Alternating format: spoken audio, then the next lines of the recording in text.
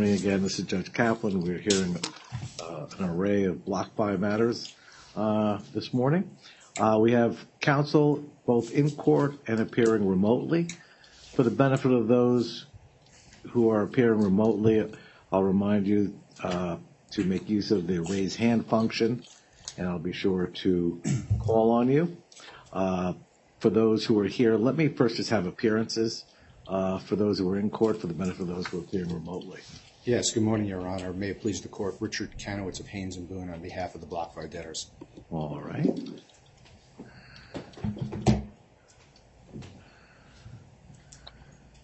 Good morning, Your Honor. Kenneth Aulett of Brown Rudnick for the official committee. I'm joined by my partner, Mike Winograd. Nice to see you again. See you, Your Honor. Other appearances in court? Good morning, Your Honor. Adam Goldberg of Latham & Watkins on behalf of the joint liquidators of 3 Arrows Capital, joined in the courtroom by my partner, Marissa Alter-Nelson, my colleague, Brett Nev, and our co-counsel, John Weiss of Pashman Son. Nice to see you all. Welcome. Thank you. Anyone else entering an appearance? Mr. Underwood. Morning, Your Honor. How are you? Thank you. Thank you. Alan Underwood of the firm of Lake, DePalma, Greenberg, and Afanador, local counsel to the Chapter New York Southern District Chapter 11 debtor Genesis Global Holdco LLC and its affiliates. I'd like to introduce to the court Luke A. Barefoot, who is the debtor's counsel in the Genesis case. He's appearing remotely. He has filed, or we have filed on his behalf, a pro hac vice application, I believe this morning. If it wasn't filed this morning, it will be filed today. I would indicate for the record, though, that this is a very limited appearance with respect to the Chapter 11 debtor, who is an interested party, and we reserve all rights with respect to jurisdiction. Certainly. Thank you, Your Honor. Good afternoon, Mr. Barefoot. Welcome to Trenton, at least remotely. Thank you, Your Honor. All right. Anyone else in court? Or up? Sorry, Your Honor. Lawrence is in Haynes & Boone for the debtors. Thank you. For those who are also appearing remotely, you may, of course, enter your appearances at the time you're called upon. Thank you. All right. Counsel, Mr. Kanowitz. Thank you, Your Honor. Just so we could go directionally, I just want to map out a couple of things, Your Honor, subject, of course, to your approval and agreement. First couple of motions are really business-oriented. We are going to have a couple of the Haynes & Boone team in court and out on Zoom present. We'll go very quickly and efficiently because all of them are unopposed. But if Your Honor does have questions, there are 3 9019 settlements, I believe. We next go to the 3 Arrows matters. From my perspective, there are 3 main things to discuss. Multiple ancillary motions, but those are unopposed. 3 main issues to discuss. 1 is the motion to stay. 2, the coordination motion, as it's entitled. And 3, the proposed scheduling order on the debtor's request to move forward with the estimation motion as well as the claim objection motion. We've agreed with counsel to 3 Arrows that the declarations of are, I would say, BVI experts, for lack of a better word, not necessarily qualifying them as experts, but for lack of verbiage or something else to call them. We have Mr. Parker on our side, who's presenter status, as well as, I believe, Grant Carroll on behalf of the Oger firm for 3 Arrows. We agreed that those should go in as direct testimony, subject to Your Honor's approval, and then subject to cross-examination. My partner, Amy Furness, is on Zoom, and she will be handling the evidentiary portion of those issues as well as discovery, and I will be handling, with Your Honor's approval, the argument in court on the motions to consolidate as well as to lift stay. What I suggest is, there's sort of a whole ball of wax on the 3 Arrows matters. A lot of issues that go to both the consolidation motion as well as, or coordination motion, as well as the lift stay. I would ask that Your Honor take them at one time so that we don't have to stop, start. That's what I would request, unless counsel thinks otherwise. Are there any objections? I anticipated treating them collectively. They touch on similar issues. Thank you, Your Honor. For the record, Adam Goldberg of Latham & Watkins on behalf of 3 Arrows.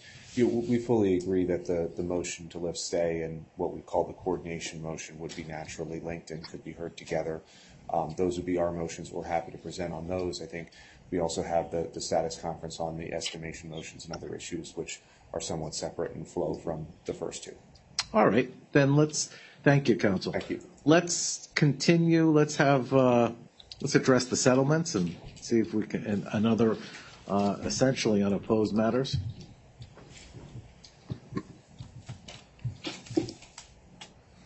Good morning, Your Honor. Lauren Sisson, Haynes and Boone for the debtors again. I'm just addressing the motion to quash Rule 2004 subpoena. It's at docket number 1447.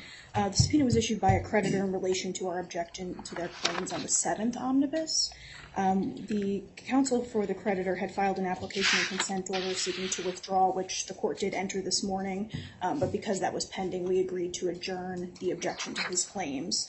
However, the motion to quash, no response was filed, and it's our understanding that it's not opposed, so we would just ask that the court enter the order quashing the subpoena. All right, this is at 1447? Yes. All right, and I'll do this for the benefit of my court recorder. Wendy, it's number 4 on the calendar, and the motion will be marked granted. Thank you. I'm just going to turn it over to Jordan Chavez, who will be presenting the deserved settlement motion. Good morning, Ms. Chavez. Good morning, Your Honor. Jordan Chavez of Haynes and Boone on behalf of the debtors.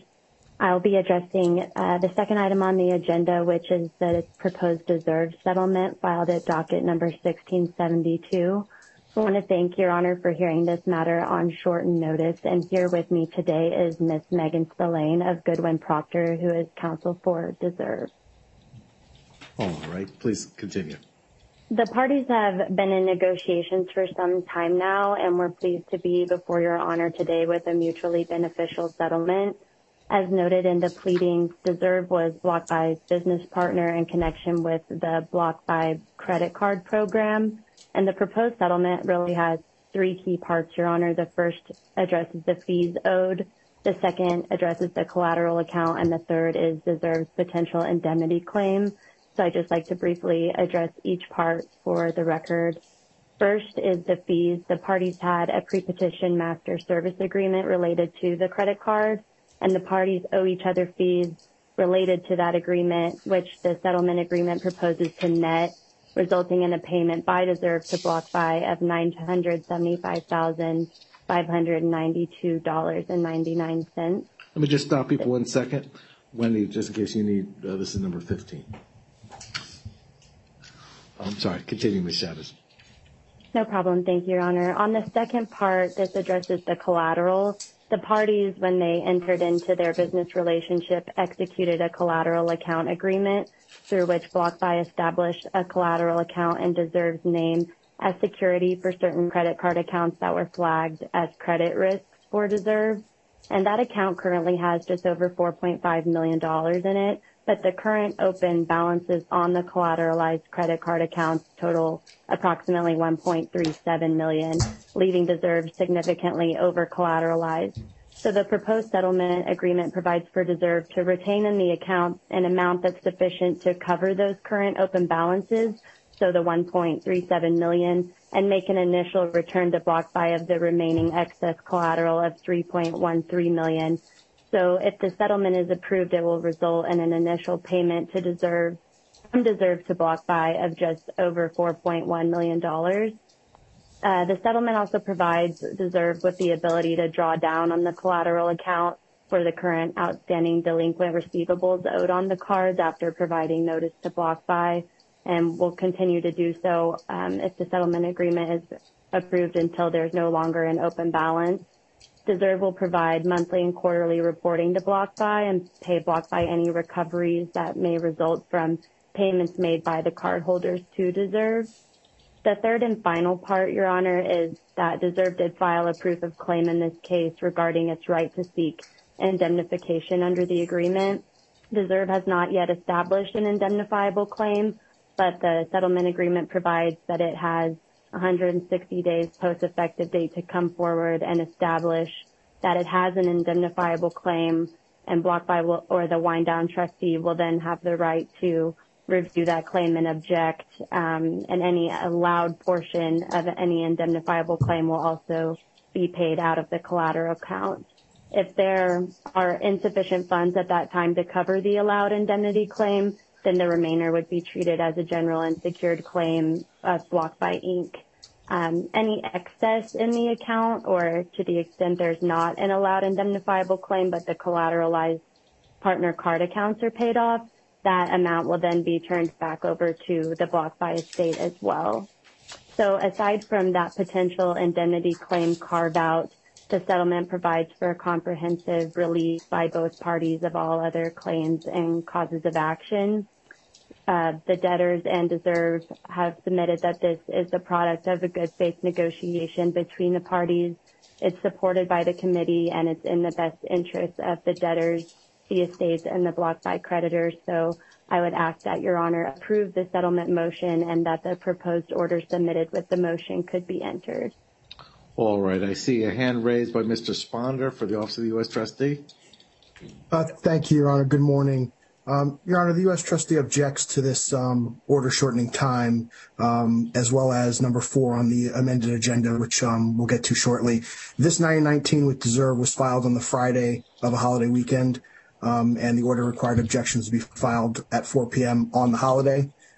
So it really didn't give much time for anyone to look at or object to such a 919 motion. There are no reasons really articulated why it was necessary to have a shortened hearing on this motion. The plan is not effective yet. I don't believe any payments are contemplated at this time, so I'm not sure why it was necessary to have an order shortening time. So that's our objection to that, Your Honor. Thank you.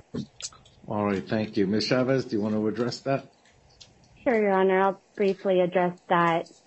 First, the application shortening time addressed that there was an immediate need to get this settlement approved. Again, Your Honor, this has been a long time of negotiations with Deserve, and it will bring a significant amount of funds back into the estate, at least accessible funds. You know, it's BlockFi's position that this is estate property, and so it will actually just give them access to that property.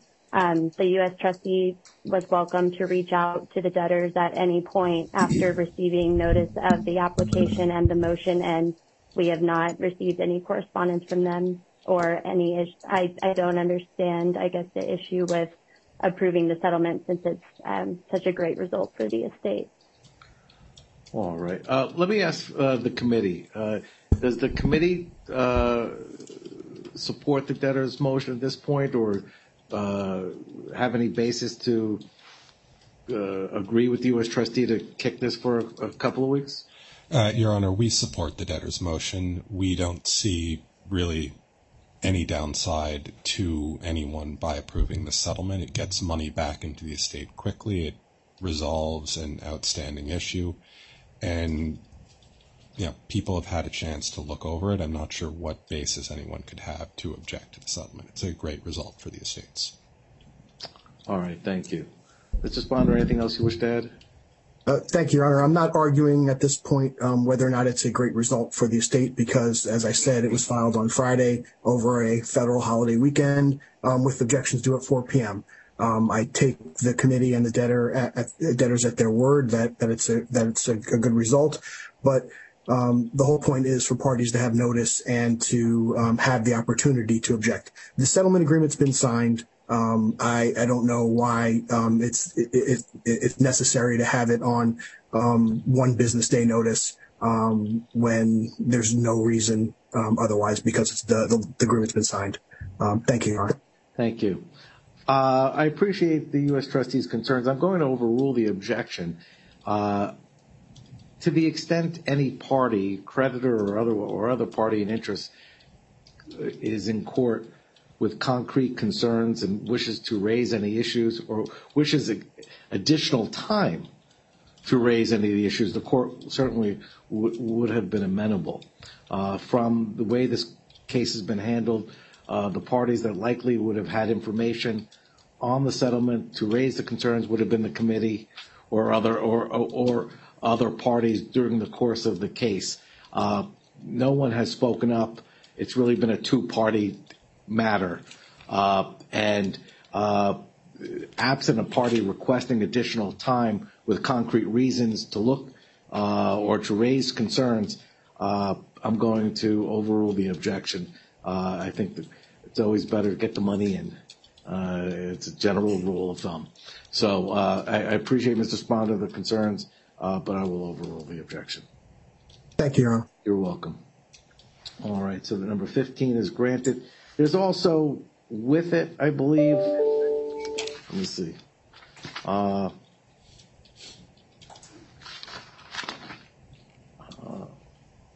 No, I'm sorry. I was looking to see if there was a motion to seal that went with it. No problem, Your Honor. That's the next two matters, actually. So with that, I will turn it over to Mr. Ferris, who has more good news of settlements to address with Your Honor today. Oh. All right. Good morning, Mr. Ferris.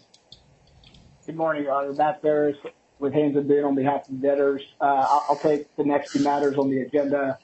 Matter 3, Your Honor, is the debtor's motion to approve a settlement agreement with U.S. Farms that's filed at docket number 1479.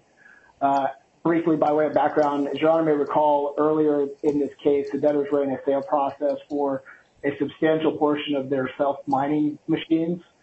U.S. Farms was a successful bidder for those machines, and in March, the court approved the terms of the debtor's sale of those machines to U.S. Farms. That sale closed in early April. The APA provides for a holdback of $675,000 from the purchase price under the sale agreement. That amount is still currently being held in escrow. The APA also contemplates a purchase price reduction mechanism in connection with disputes over delivery of the machines that were purchased. And after the sale closed in April, a dispute did arise regarding the type and condition of the machines that were delivered by the debtors in connection with the asset purchase agreement. The debtors, for their part, point to a cap on the purchase price reduction in the APA of $407,500. U.S. Farms, on the other hand, asserts that their damages as a result of the machines that were delivered are well in excess of that cap, and also assert that under the circumstances that cap shouldn't apply to this dispute. The parties have been negotiating for some time and ultimately were able to reach a resolution of this dispute, under which the parties agree that the total purchase price reduction will be $527,500. So in effect, that is the deduction cap plus an additional $120,000. And that will be in full and final satisfaction of the damages claims that U.S. Farms has asserted under the APA. Again, I think importantly for purposes of the estate, those funds are currently being held in escrow, so those funds would just come out of the funds that are in the escrow account, and the balance of the funds in the escrow account would then be able to be released back to the debtor's estate. As noted, there is a mutual release of claims contemplated in the settlement agreement. Your Honor, our papers discuss the Martin factors for approval of settlements. We believe that the settlement qualifies and should be approved. The settlement is the product of robust arm's-length negotiations between the parties. The debtors, in consultation with the Unsecured Creditors Committee, believe that the settlement is in the best interest of the debtors' estates, creditors, and stakeholders. There were no formal or informal objections received to the motion to approve the settlement. And unless Your Honor has any questions before I cede the podium, we would request that the court approve the settlement. One housekeeping matter, Your Honor, there is a declaration that was filed as an attachment, a declaration of Mark Renzi in support of the settlement agreement. Mr. Renzi is in the courtroom virtually and has presenter status. We would ask that that Mr. Renzi's certification be admitted for purposes of the motion. All right, thank you. I will accept into evidence his declaration. I will open up Mr. Renzi to any cross-examination of any party who wishes to make inquiry. As with the prior motion and with all the settlements, the court has reviewed the underlying documentation in order to assure itself that the In re Martin standards have been met. Certainly from the submissions made in support of the proposed settlements, the court has no basis to object or to make a finding otherwise that the In re Martin standards have been met. Is there anyone who wishes to be heard? This is on number 5, Wendy, on our calendar with respect to the proposed settlement with U.S. Farms and Mining. All right. The court will grant the motion and approve the settlement. Thank you, counsel. That takes us. Thank you, Your Honor. Moving on to matter number 4, this is the debtor's motion to approve a settlement with Digistar Norway, Nassim Serial Gaon, and Fiorenzo Manganiello. This motion was filed on October 2nd at docket number 1637. It was set on expedited notice for today's hearing. In connection with this motion, we've also filed a certification of Mark Renzi in support. That was filed on October 6th at docket number 1680. And before I get into the substance of the motion, would ask that declaration be admitted for purposes of this motion. All right. Similar to the last matter, the court will accept the declaration in support of the proposed settlement into evidence and provide anyone either in court or remotely the opportunity to cross-examine Mr. Renzi with respect to his declaration. All right. Thank you, Your Honor. Please continue. This settlement relates to one of the institutional loans made by BlockFi Lending to Digistar Norway, which is an operator of digital mining machines, and a related parent guarantee, or at least what we refer to as a parent guarantee, with 2 individual principals of Digistar Norway. In addition to the disputes with respect to that specific loan agreement, this settlement also resolves issues related to a pre-bankruptcy filing assignment of the loan agreement. So prior to the bankruptcy filing, this loan had gone into default. In connection with working out the loan, BlockFi Lending had initially entered into a loan assignment agreement with a third party by the name of Brick Lane. That assignment was only partially implemented, and there was a dispute related to that as to whether the assignment was ever effectuated. So this, as I'll get into in just a moment, this agreement resolves any issues related to that as well as to the underlying loan agreement. Your Honor, this was filed as a standalone motion. Your Honor may recall we do have institutional loan procedures and institutional loan procedures order. We have sought approval of a number of these prior loan settlements under that procedures order.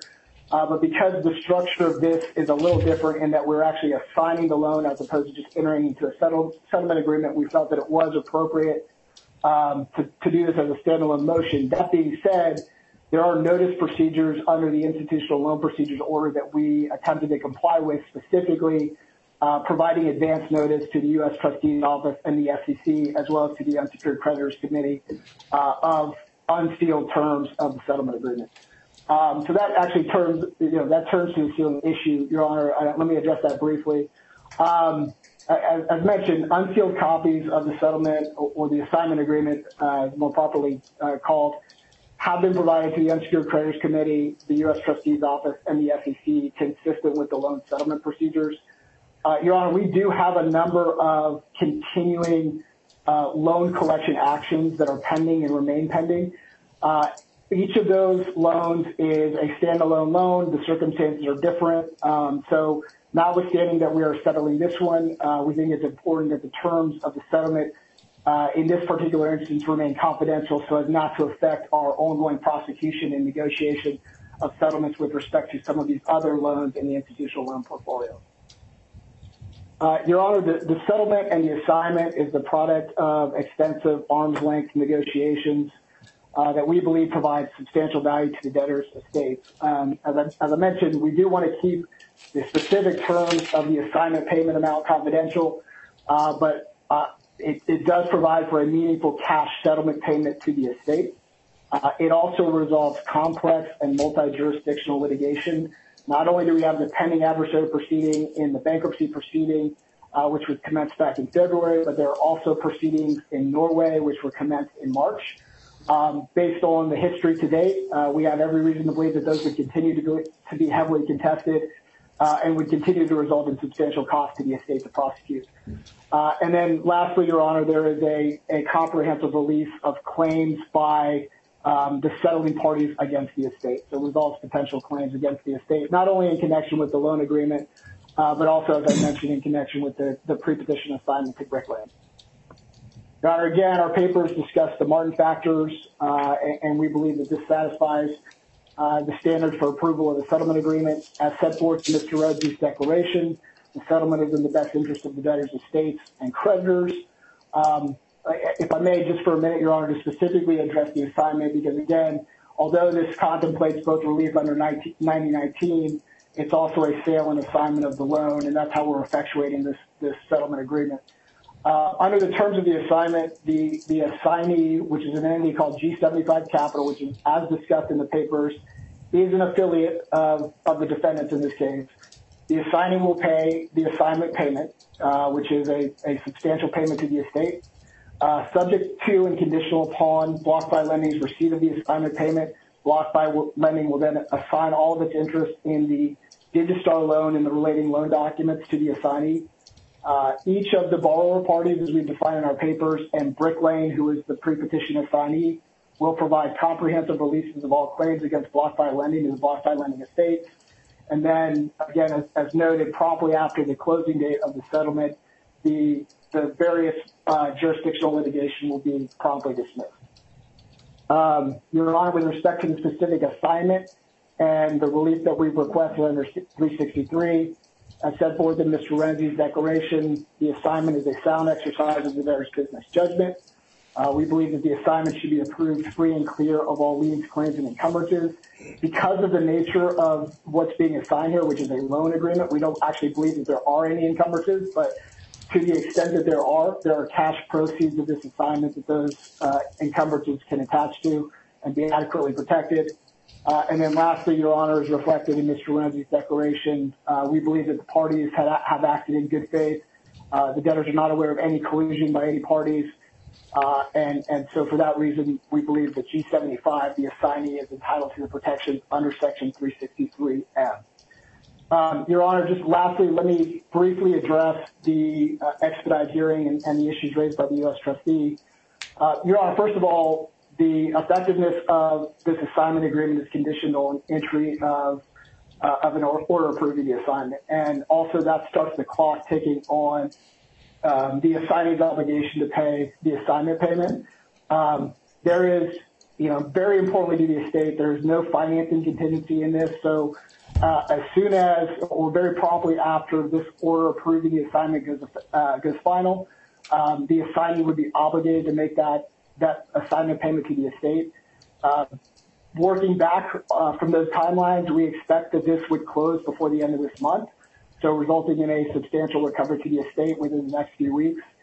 And also, Your Honor, again, because of the multiple venues that we have we have litigation going on. One, we don't want to dismiss anything until obviously the assignment goes final and the assignment payment has been funded. But we also need to make sure that that's put on pause while this has time to close. So we've asked the courts in Norway to pause those proceedings. We've adjourned the matters in the adversary proceeding out until early November to allow this process to close. But obviously there's multiple moving pieces here, and the more times we have to go back and request additional extensions or pauses, one, way as to how that's handled, and two, there's a cost to that. So not only are we anxious to get the settlement payment in as soon as possible, to stop pushing off the litigation and just have this resolved hopefully by the end of this month, and then be able to properly. I think we're having a little trouble. And I will see the podium here, but unless Your Honor has any additional questions for me, we would ask that Your Honor approve the settlement and assignment in substantially the form of the proposed order attached to the motion. All right, thank you. We had a little problem with internet connectivity, possibly on our end, but I certainly got, I think, 99% of what was being argued. Wendy, for our records, these are numbers 13 and 14 on the calendar, 14 being the motion to seal. Let me turn to Mr. Sponder. Good morning again. Good morning again, Your Honor. Jeff Sponder from the Office of the United States Trustee. Your Honor, the same objection that we raised with respect to deserve is that we don't think this should have been on shortened time. I'll leave it at that. I've already argued it. Your Honor's already ruled on the deserve motion, and I'll leave it at that. Thank you, Your Honor. Thank you, Mr. Sponder. Let me ask, Mr. Ferris, is there also with the application a waiver of the 6004H requirement? There is, Your Honor. All right. Given that this was done in short notice, and you're looking to close before month's end, the 14 days would expire if I enter an order tomorrow on the 25th, leaving time. It's a means to balance the concern of the trustee if somebody wishes to come in, ask for reconsideration or a stay or an appeal. With respect to the U.S. trustee's objection, I note the same. All it would have taken is one party in interest, a creditor or otherwise, to come before the court today to give notice, to express a concern that their additional time was warranted to investigate, to review the transaction. The court would have accommodated to some extent, even if it was for a week. But yeah, since Your Honor, and Mr. Watson's on for the defendants, and I'll let him speak for his client. But it's our understanding, candidly, Your Honor, that the defendants would not have closed until after the order has gone final anyway. So I think that's where you're going is certainly acceptable to the parties, and that still allows us to close, assuming no issues with the order going final. That would still allow us to be in a position to close before the end of the month. At least if it offers an avenue for parties to come back to the court. The doors are always open in case there is an emergent issue or an opportunity to make inquiry into the merits of the settlement. The court has reviewed the settlement and the declaration supporting it and finds no basis certainly to contest that it satisfies the In re Martin test, and certainly represents meaningful dollars into the estate and the avoidance of complex litigation in multiple fora and at a substantial cost. I assume the committee's on board with the sale, with the settlement. Yes, Your Honor. Actually, it is a sale and assignment. So the court will approve it absent, and will strike the waiver of the Rule 6004H requirement. Assuming we have the order tomorrow, we'll enter the order as appropriate. Mr. Sponder, was there an objection to the motion to seal as well? With respect to this one, no, Your Honor. Thank you. All right. Then the motion to seal will be granted as well. That's at docket number 1680, number 14 on our calendar. Wait, nope, wrong. Docket number 1638. Number 14 on the calendar. All right. I think that takes us to the 3AC matters. Yes, it does, Your Honor, and it is 3AC's motion and burden. So to the extent that they're ready to move forward, so are we. I would just ask that the witnesses and the declarations go first before there's any argument.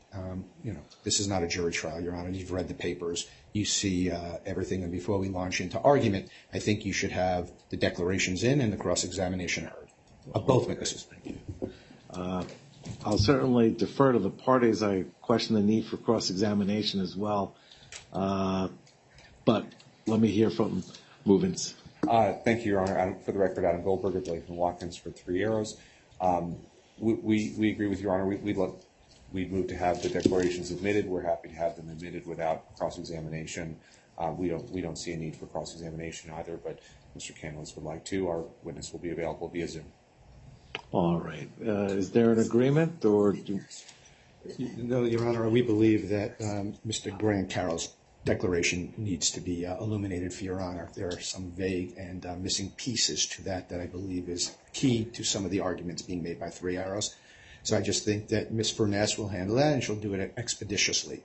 All right. Well, then what's good for the goose, as they say in the gander, it's open for all sides. Why don't we then, there's no objection to the declaration coming in as direct testimony. That leads simply the cross of Mr. Carroll, correct? Correct. And do we have Mr. Carroll remotely? There you are. Good morning, Your Honor. Good morning. There you go. Welcome again remotely to New Jersey. Let me do the perfunctory virtual swearing you in. Please raise your right hand. Do you swear or affirm to tell the truth, the whole truth, and nothing but the truth under penalty of perjury? I do. All right. Thank you, Mr. Carroll. Your declaration has come in into evidence. Do you have your declaration in front of you? I did, Your Honor, I printed it off. Okay, great. And we have Ms. Furness. You're going to undertake cross-examination? Yes, thank you, Your Honor.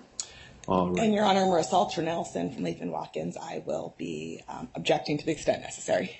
Absolutely, and redirect if appropriate either as well. All right. So, Ms. Furness, please proceed. Thank you, Your Honor. Mr. Carroll, I'll keep this as short as possible. Just have a couple of questions.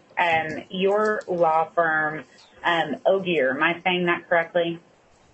Ogier, but it doesn't matter. We all know who we're talking about. Very good, Ogier. And I just want to clarify, Ogier and you actually represent the joint liquidators in the BVI matter, correct? Yes, the joint liquidators are clients of Ogier. So, in fact, you are actually their legal counsel, correct? Correct, in the BVI. That's not mentioned anywhere in your declaration. Is there a reason you've excluded that? No reason. I thought it was well known. I want to talk briefly about the claims that the joint liquidators have alleged against BlockFi. In paragraph 9 of your declaration, you talk about the recovery of assets subject to purported foreclosure. Do you see where I'm reading from? So most of 3AC claims arise as a matter of BVI law with that paragraph. Yes, sir. Yeah, that's it. Yes, I see that paragraph. And in this matter, or in the BVI matter, do the joint liquidators have claims against BlockFi to recover assets subject to purported foreclosure? Well, no claims have been filed because of the automatic stay, so there's no live claims in the BVI. You understand, though, that there is a proof of claim that has been filed in BlockFi's bankruptcy, correct? Yes, I understand that. And are you aware of whether or not that proof of claim includes any claim for the recovery of assets subject to purported foreclosure? I don't have the proof of claim in front of me, I'm afraid. And you also talk in paragraph 13 about section 274A of the BVI Insolvency Act. Do you see that section? Yes. And is that a claim that the joint liquidators allege as against BlockFi? That's a mechanism to recover assets that a party says belongs to it. So that's a statutory mechanism by which to recover. And are the joint liquidators using that statutory mechanism to recover as against BlockFi? Well, there's no claims filed. If we were to go towards claims, and that is one of the statutory provisions that could be relied upon to recover assets, but there are no current claims. Other than the proof of claim filed in the Chapter 11 proceedings, what I mean is we've got no claims on foot in the BVI against BlockFi. And are you aware that there is no Section 274A claim against BlockFi in the proof of claim in the BlockFi bankruptcy? As I said, I don't have that document in front of me, I'm afraid. Is that a claim that the joint liquidators plan to bring but just haven't pled in the BlockFi bankruptcy here in the United States? Well, the objection. Oh, wait, Your Honor, don't answer. I think that would be delving into privilege and what claims are going to be brought prior to the stay being lifted and those claims actually being brought. Sustained. And, Your Honor, Mr. Carroll has submitted a declaration that talks about Section 274A. It's not in the proof of claim. To the extent it was privileged, then maybe their lawyer shouldn't have been one to draft and submit this declaration. He's submitting it as this is what the BVI law is. These are the claims that the joint liquidators have, and this is the reason that this court should do two things. One is to lift the stay, and two is to consolidate this in the BVI court. Well, that's fine, and you can argue that what's in the proof of claim speaks for itself and the impact. But I'm not going to have you delve into what their intentions are at this point. Thank you. Are you aware that the Section 274A claims are specifically alleged as against Genesis in the proof of claim filed in that bankruptcy? Objection, Your Honor, outside the scope of his declaration. I'll overrule it. Again, I don't have the Genesis document in front of me. I can't tell you. If I see it, I can confirm or otherwise. You also, in the motion to lift stay and the motion for consolidation, the joint liquidators take the position that a complete resolution of the claims against BlockFi can be had in the BVI court. Is that your position? As a matter of BVI law, yes. Okay. But you agree, and it's in your declaration, but you agree that the BVI court will not review U.S. safe harbor defenses, correct? I think it's incredibly unlikely, yes, that the BVI court would deal with a claim, a U.S. procedural claim. Yeah, I think. And you also agree that the BVI court will not review equitable subordination. That's not a concept that we would look at.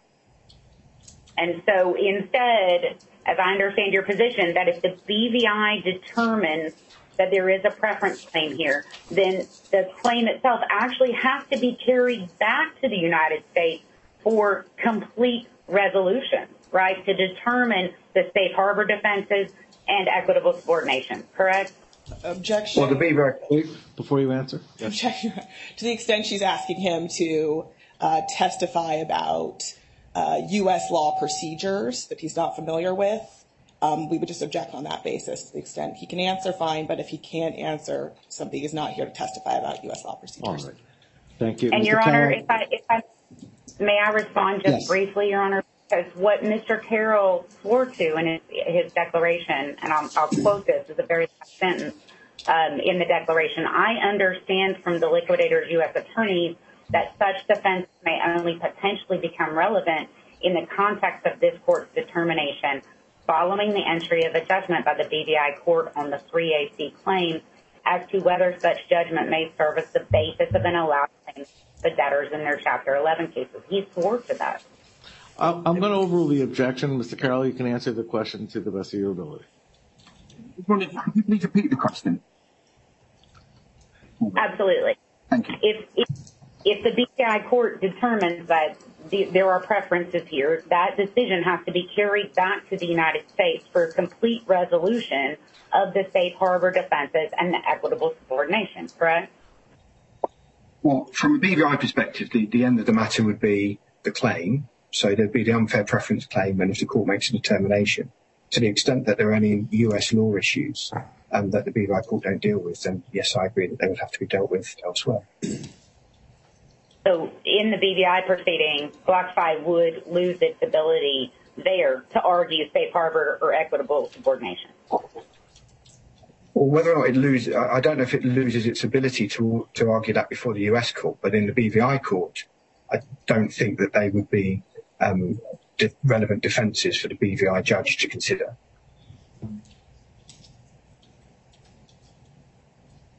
Are you aware that BlockFi has claims also against the Three Arrows estate? Yes.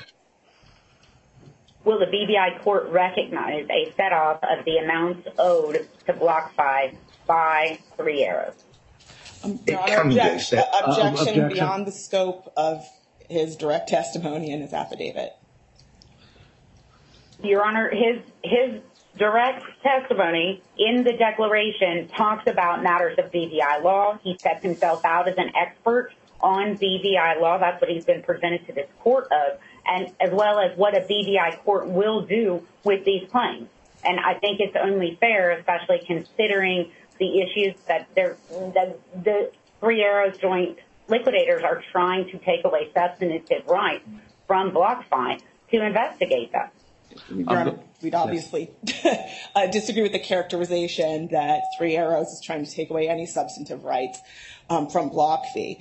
But again, the issue of set-off is not something that he's here to testify about. If we need to have BVI law experts on a very specific issue, that's fine, but it's just well outside of the scope of his testimony. Right. I'm going to overrule the objection. Set-off is possible as a matter of BVI law. I'd have to look at the exact nature of the claims. I can't remember the exact claim that BlockFi has into the BVI estate at this time. The claim is for deficiency on a loan. Okay. Is this the one that's in for $1? I'm sorry? Is this the... I believe it's a claim for $1 has been submitted, if I'm recalling this one correct. And that's correct. There's a placeholder claim for $1, but there is a claim for a deficiency on loan. So it is. There are mechanisms under BVI law in the Insolvency Act to provide for set-off as between mutual dealings between companies. But I haven't. I haven't got in front of me an analysis of the BlockFi claim, so I'm going to struggle to answer if it is appropriate in this exact circumstance. Thank you, Mr. Carroll. Just a few more questions. You talked in paragraph 17 about what you call potential statutory defenses. Please let me know when you've made it to that paragraph of your declaration. Yes. And tell me, under the BVI insolvency law, whose burden is it to prove insolvency? Is it the person claiming the preference? So under that, the Act itself doesn't speak to burden at all, and what the court would do is look at the expert evidence on when insolvency occurred, because it's a matter of fact.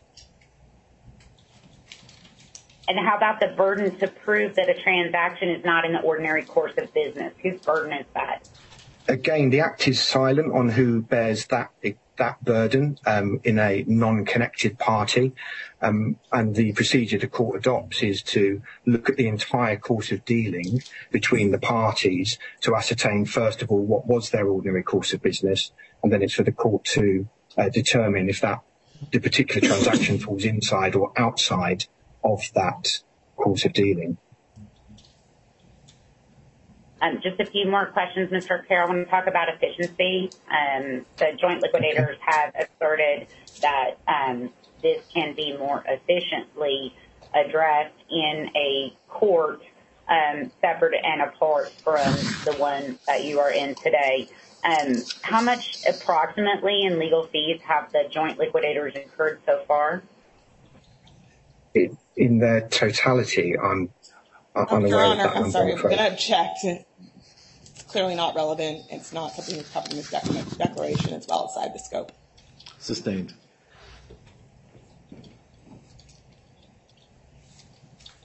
And are you aware, Mr. Carroll, of the estimated distribution to unsecured creditors in the 3AC matter? Again, same objection, Your Honor. Sustained.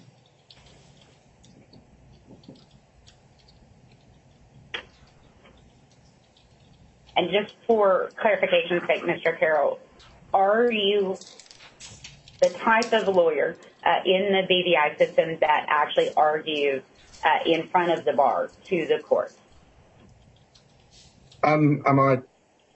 Yes, my background is as a barrister in England. I then moved to the BVI, so I appear before the Commercial Court of Appeal, all courts in the BVI. So you are a barrister in BVI? Yes. Okay. That's all we have. Thank you, Your Honor. Thank you, Ms. Furness. Any redirect? No redirect, Your Honor. Thank you. All right. Well, we thank you, Mr. Carroll, for your time. Don't know whose accent I enjoyed more, Ms. Furness's or Mr. Carroll's. Grateful, Your Honor. Thank you. Thank you. Goodbye. Your Honor, we also have Mr. Parker's declaration to go into evidence, and we subject him to cross-examination if Three Arrows wishes, or anybody else. All right. Any objection to the declaration? No, Your Honor, no objection to the declaration. Do you wish to cross-examine? We don't have any questions for Mr. Parker. All right. Thank you. Is the record closed then as far as factual basis submissions? Just the two declarations and the cross-examination? Yes, Your Honor. All right. Thank you. Then let's proceed to argument. Let me hear from the movement. Thank you, Your Honor. For the record, Adam Goldberg of Latham Watkins on behalf of Three Arrows Capital. I'd like to break down the situation in light of the objections that were raised by the parties here to explain more simply what are the claims at issue before the court, what is it that we're asking of this court, and why should the court grant it. So what are the claims at issue? Three Arrows has asserted essentially two types of claims against BlockFi, which were described in detail in our amended proof of claim filed on September 13th of this year, about a month ago.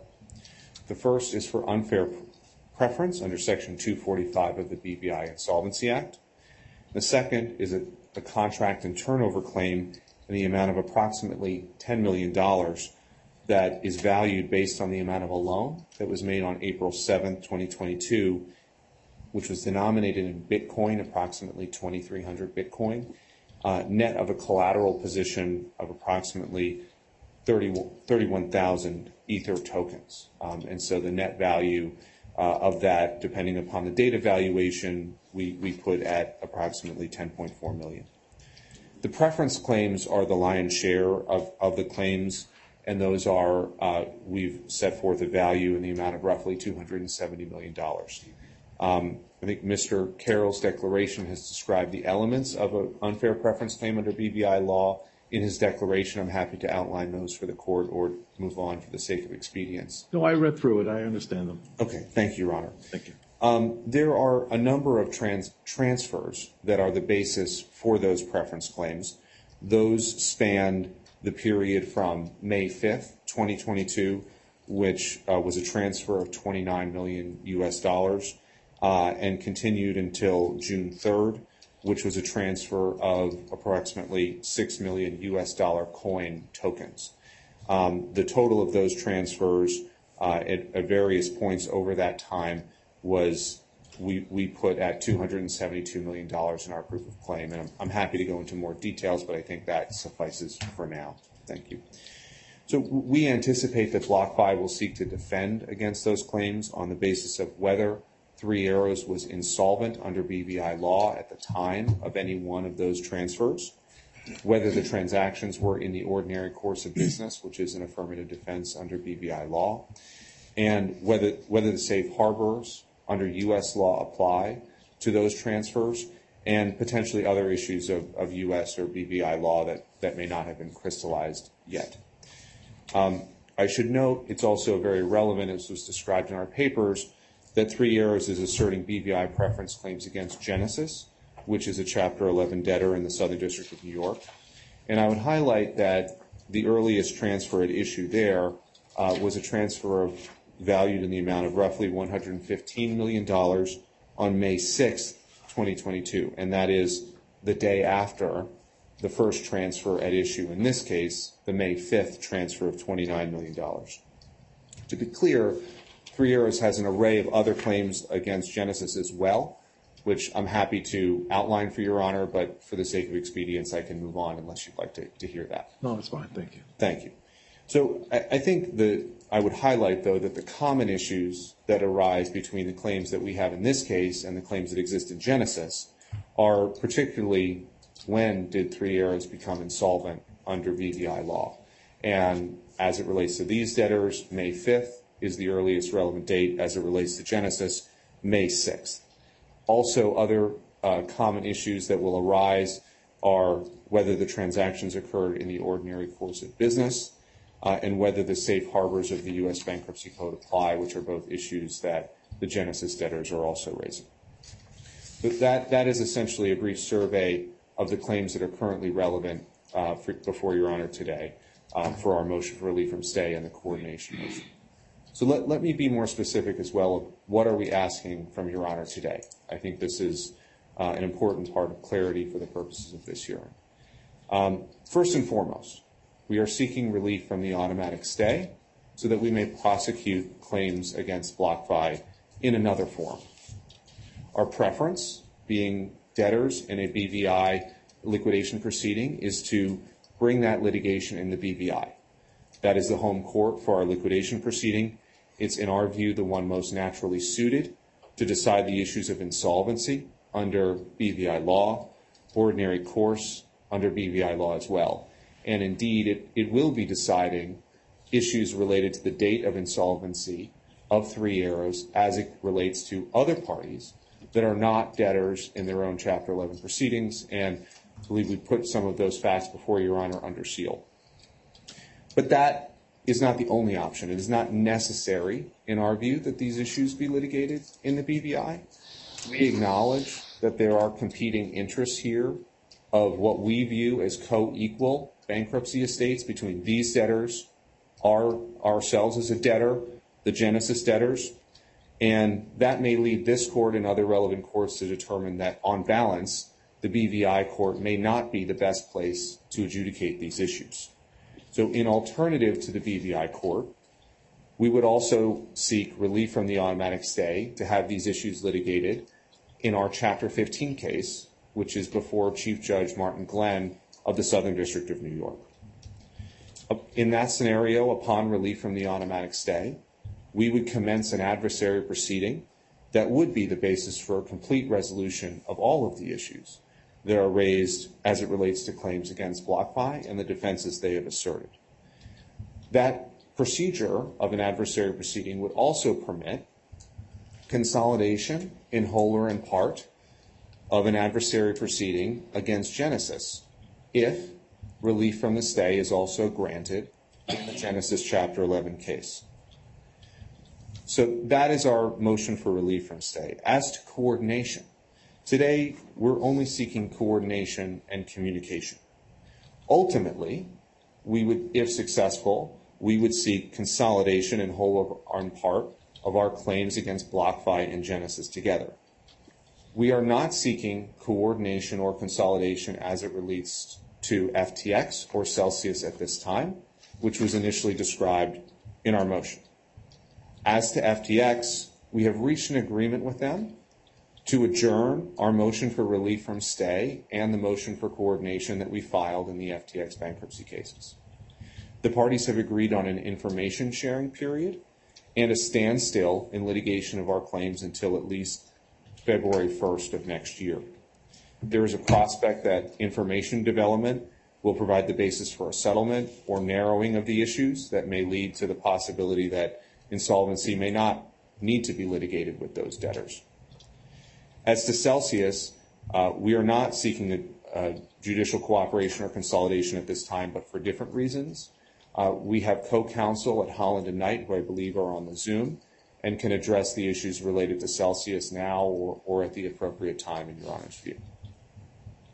So that limits our request for coordination and communication to two other debtors, BlockFi and Genesis.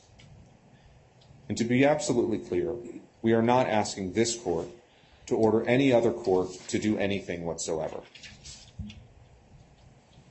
We filed a revised proposed order just before the hearing last night in an effort to make that clear in preparation for the hearing, and that's at docket number 1693.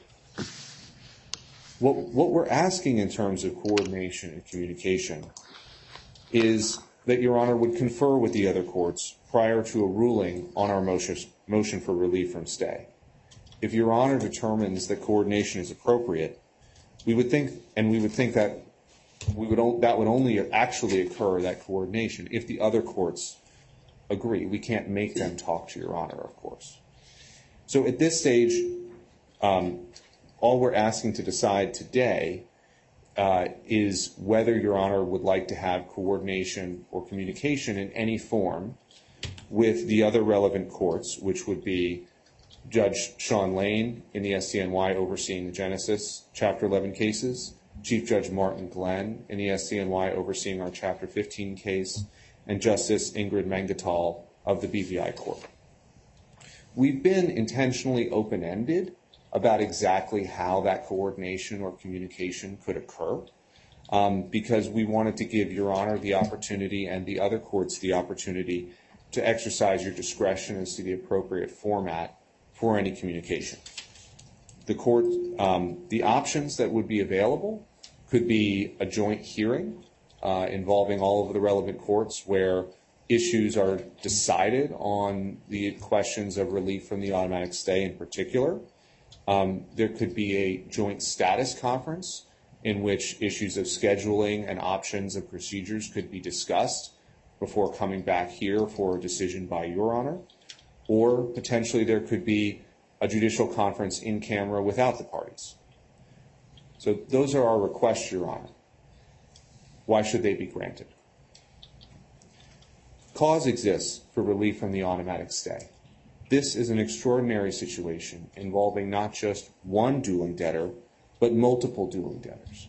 And on that basis, relief from the stay should be granted using either the three-part test or the Sonex factors. So let me first address the three-part test, and then we can get into the Sonex factors if Your Honor would like to hear details on those. The three-part test is prejudice, hardship, and probability of success. In our view, Your Honor, prejudice weighs strongly in favor of Three Arrows in granting for relief from the stay. The BlockFi plan has been confirmed, and it is actively seeking to litigate these claims. There can be no prejudice to BlockFi from litigating these claims, and that's actually the issue that is facing most courts on a question of relief from the automatic stay to litigate claims and cause of action. The only question before this court is what should be the forum for that litigation. Three Arrows will face far greater prejudice from continuing the stay than BlockFi would face in granting relief. Three Arrows is a debtor in its own liquidation. Its claims against BlockFi and very similar claims against Genesis comprise some of its largest assets with a face value over $1 billion US. These are preference claims. They're intended to create parity among Three Arrows creditors. Whichever court adjudicates these claims will have to decide a number of issues that are central and core to the Three Arrows estate. For example, the date of insolvency is one of, if not the, most important legal question for the Three Arrows liquidation because it will be dispositive, not only to the claims in this case and in the Genesis case, but in other cases which Your Honor is partially aware of.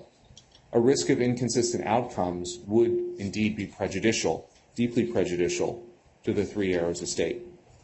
We have not identified any case, and neither has BlockFi pointed to any either, where a bankruptcy court has decided preference claims arising from another bankruptcy estate, much less preference claims of a foreign insolvency estate arising under foreign law. The key element of prejudice that BlockFi articulates is that it would lose defenses. But if the issues are litigated in our Chapter 15 case, the bankruptcy court would be fully capable of adjudicating all of the issues, just as this court would. And if the issues are litigated in the BVI, and the BVI court decides not to adjudicate a particular issue, the matter could return to this court for allowance for those issues, such as rulings on allowance under the U.S. safe harbors or subordination under the supposed equitable subordination arguments that BlockFi seeks to bring. Second, hardship likewise weighs in favor of Three Arrows. BlockFi and Three Arrows will both incur the costs of litigating this matter in any forum. BlockFi has already created a situation where they will be litigating preference issues before another court through their settlement with FTX. That settlement provides for FTX's preference claims against BlockFi to be litigated in the FTX bankruptcy court. BlockFi should not now be entitled to claim that litigating preference claims before another bankruptcy court is some undue hardship. Granting relief from the stay would allow Three Arrows to avoid the very meaningful hardship of having multiple courts hold trials on very similar issues on a very parallel timetable, which both strains resources of the professionals involved, we only have so much time, and also imposes duplicative expenses. And that hardship would far outweigh any incremental hardship to BlockFi from appearing in another bankruptcy case, particularly now that its plan has been confirmed. Third, as to the probability of success, Three Arrows has demonstrated a probability of success through the prima facie case established in its proof of claim, filed on an amended basis on September 13th. BlockFi has not provided any substantive response to that proof of claim whatsoever. And the detail in our view of that proof of claim satisfies this element in accordance with the cases of Continental, 375 Memorial, and the other cases cited in our reply. I'm happy to go through the detail on the Sonex factors if your court would like, or we can move along. You briefed it. I have no issue. I don't need a repetition of it. I appreciate it. Thank you, Your Honor. So I would simply kind of conclude a presentation on the stay with a brief summation and then move on to the coordination issues. Essentially, this is a very challenging situation on relief from the automatic stay. There are multiple bankruptcy cases involved, which in our view should be viewed as co-equal, having co-equal rights to decide the destiny of their own bankruptcy cases.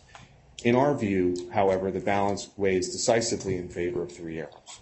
If relief from the stay is denied, we will face at least 2 trials on similar timetables, on similar issues, in different courts, all the while yet another court, the BVI court, will also have to adjudicate some of the same issues, particularly the date of insolvency of Three Arrows, against yet more non-debtor parties. This disjointed approach would minimize judicial economy, maximize the cost for the Three Arrows estates, and risk inconsistent outcomes on some of the most critical and largest assets that remain for the Three Arrows estate. In contrast, if relief from the stay is granted, BlockFi will still have the ability to be heard on all of the issues that it seeks to present.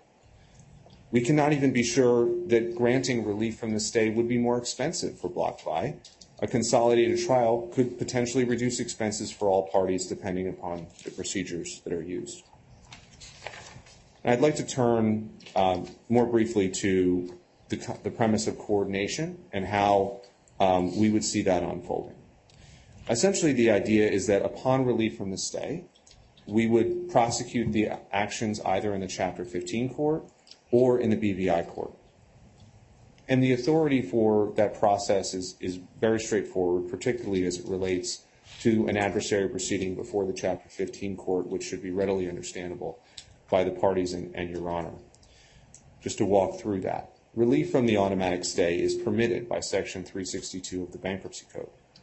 This court has authority to coordinate and communicate with the other relevant courts pursuant to Sections 105, 1517, and 1525 of the U.S. Bankruptcy Code. There is ample authority for cross-court communication protocols in Chapter 11 cases as well as Chapter 15 cases. Those have been approved in our own Chapter 15 case before Judge Glenn as it relates to other foreign courts abroad. They've been approved in the LATAM Airlines Chapter 11 case and in a series of other cases that were cited in our motion.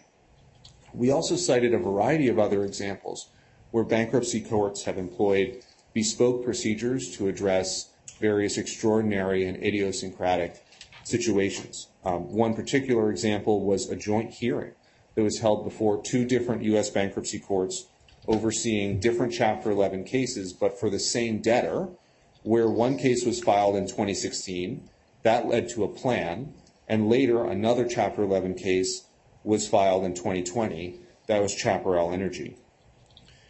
So we don't think that the idea of judges having the opportunity to communicate is an extraordinary matter as it relates to the statutory authority. We think the extraordinary situation presented here justifies it.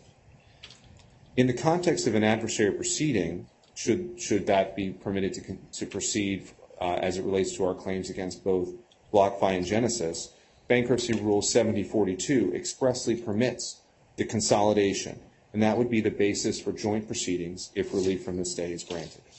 To be clear, however, Your Honor, the decision on consolidation is not necessary for you to decide today. And if relief from the stay is granted here and in the Genesis case, whether and what extent to consolidate would be an issue for the court presiding over that litigation. In short, Your Honor, this is the extraordinary situation in which relief from the stay should be granted, in which a practical solution should be crafted to address a very complex situation where you have multiple dueling debtors litigating the same issues on the same timeline in different courts, with the prospect of multiplication of costs for the one debtor that has the least resources. That's 3 arrows. It creates a likelihood of highly inefficient use of judicial resources and a risk of inconsistent outcomes. There is a statutory basis and a path under the rules to permit consolidation of the BlockFi and Genesis litigation. We filed the coordination motion as a way to tee up this court and the other relevant courts to have the opportunity to communicate about what a process should look like, and with an opportunity for notice and all the parties to be heard on how that communication should occur as well. So we look forward to Your Honor's direction. All right, thank you. Let me have a quick question. Yes. It would seem that certainly insolvency is the primary issue with respect to prosecuting a preference action. But whether or not, even if there were a claim for a preference recovery, whether or not that claim is subject to the safe harbor defense or subordination, still has to be resolved either by this court or it has to be resolved outside of the BVI, correct? According to the testimony that we have from our BVI law experts, yes, the U.S. law issues of the safe harbor defenses and the equitable subordination issues would have to be addressed by a U.S. court. That could be done here or in the Chapter 15 court. And we think, Your Honor, there are advantages to having those issues determined by the Chapter 15 court, because the questions of the safe harbors as well as equitable subordination will involve common issues of law and fact. As it relates to the safe harbors, I don't think anyone's aware of a case in which the U.S. safe harbors have been applied to cryptocurrency lending transactions and related transfers. Those are going to be complex and unprecedented questions. It likewise creates the prospect of inconsistent outcomes to have 2 bankruptcy courts simultaneously adjudicating those issues. Don't we have inconsistent rulings on issues of law across every bankruptcy court on some of the most significant issues as we stand? That's a risk courts face and parties face every day. It is, Your Honor, but rarely, and it shouldn't be, in the same bankruptcy case, which is the bankruptcy case of 3 arrows. The 3 arrows estate will be facing inconsistent outcomes where it should be a debtor entitled to have those issues that are common and central to its own claims decided by one court and applied in a consistent manner for its own estate. And not only would it avoid inconsistent outcomes, but having one judge decide those issues would conserve judicial resources, because only one judge would have to take all of the briefing, consider those issues, determine them, and adjudicate the common issues of fact and law that span across those issues. Of course, another court could just find persuasive the reasoning of one court, and there won't be inconsistency. Right. That's certainly possible, Your Honor. I mean, that happens as well. All right. I appreciate the argument. Thank you. Thank you, Your Honor. Mr. Kanowitz. Yes, Your Honor. Thank you. I'm not going to regurgitate our briefs. I know you've read them. I know you've looked at the issues and the cases carefully, but I just want to put it in a framework of discussion, really, because we're problem solvers, right? We're fiduciaries. We have to get going to get a distribution to the committee who has tirelessly fought for distributions to be made sooner rather than later. So some big picture issues, right? Coming out of the September 20th hearing, I really thought we were going to get on with it. We adjourned the motion for estimation as well as the motion for claim objection from a hearing that date to this date so that we could coordinate on moving forward in this court. And then what happened? Well, we got a lift stay motion, and then we got a coordination motion. And look, I get that Three Arrows is trying to protect their estate, but they're doing it from our perspective the wrong way. And the reason they're doing it the wrong way is because they first allege that, you have Celsius, then you have FTX, and then you have Genesis, and you have BlockFi, and now most of those have gone away, right? You just heard it. FTX issues that may be common aren't going to get even teed up till February 24. And Mr. Parker made it clear that if you go to the BVI, you're not getting a preference determination till 2025. So how do you move these things forward? Well, you move these things forward by filing a claim here because you're seeking a distribution here. Let's be very clear. FTX went away. They reduced billions of dollars of claims against us to zero, and they're going to use it defensively. Three Arrows could do the same here, Your Honor. They just won't.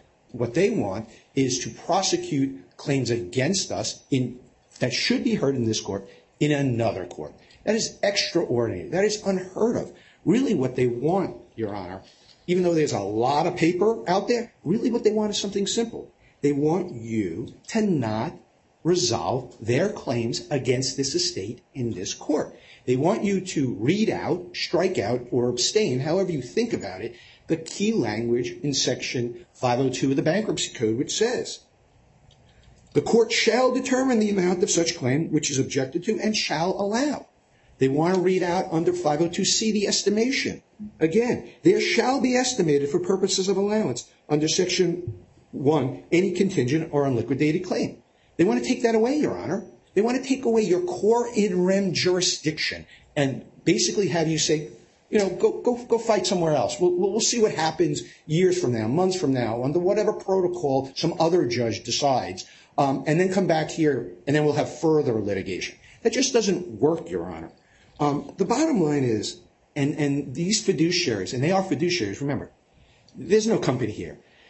Their executives are in jail or may be in jail. They've been chasing them, and they've spent upwards of $16.5 million already, and they can't answer under oath what expected distributions are for unsecured creditors. We have a $140 million claim against Three Arrows, Your Honor. And if we have a $273 million preference clawback, that means we're close to $500 million. How much legal fees are going to go to get to that number? How much are they going to pay us once we have an allowed claim? None of that is discussed, Your Honor. But Mr. Parker's declaration goes into all of that, how difficult it's going to be for us into the BVI court. And so we do not think that going to BVI makes any sense, putting aside the jurisdiction issues. Now, does it make sense to go into Chapter 15 court? I don't believe so either, Your Honor. This is in your in rem jurisdiction. If they want a distribution from their court, they should proceed here under the federal rules as well as the bankruptcy code. They talk about insolvency. I thought Your Honor was going to go down a path, and again, I'm not suggesting this, but it's a way of thinking about it. Why do we have to talk about insolvency in a preference? Under Chapter 7, you get a presumption that can or cannot be challenged. And I'm not saying we're going to give them that presumption, but couldn't Your Honor determine on a facts and circumstances basis what our defenses are first without even talking about insolvency? It has nothing to do with Genesis. We had specific loan agreements with margin calls, factually completely opposite of what Genesis is doing. Okay, we don't even know what Genesis was doing. We don't care what Genesis was doing. We care about the facts and circumstances of what BlockFi and Three Arrows was doing. That's what Your Honor should focus on. So this insolvency point is really a red herring and could be dealt with in a timing situation. Your Honor could find, through estimation, for example, that their claim is rough X, and we have a setup for Y, and cap that claim. Estimation allows us to move forward with distributions to unsecured creditors immediately. The standard for estimation is completely different than the standard for an objection to claim, which is really a trial on the merits that has legal and factual issues. So what we want to do is we want to get to estimation as soon as possible. Three Arrows really doesn't want that. They put up roadblocks. What have they done? They suggested that we must prove under 502C there is going to be undue delay.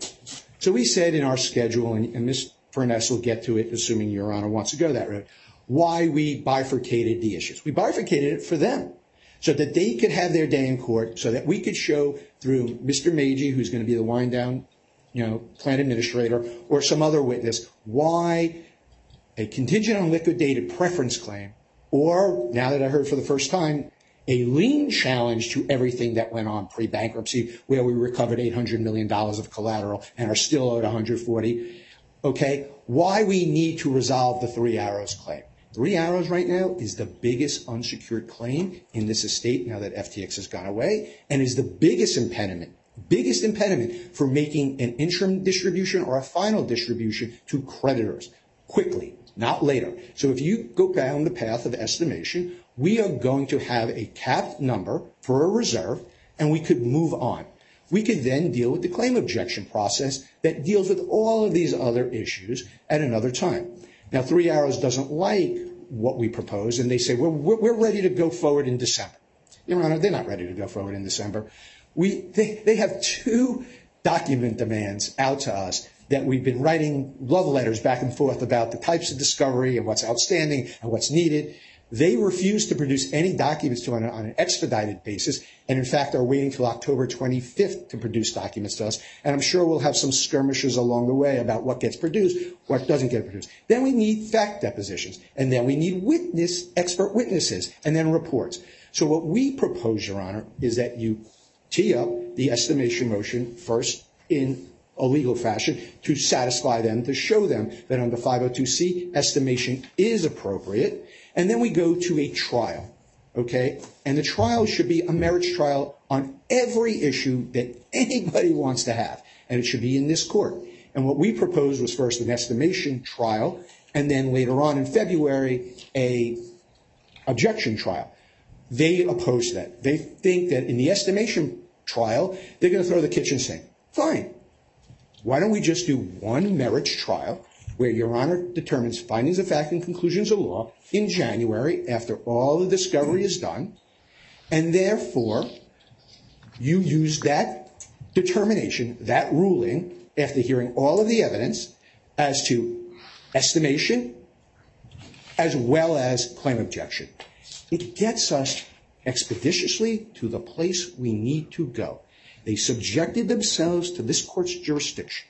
They're asking you to wave a wand and act like there's no bankruptcy case or there's no harm here. So that's why there's no cause to lift this stay.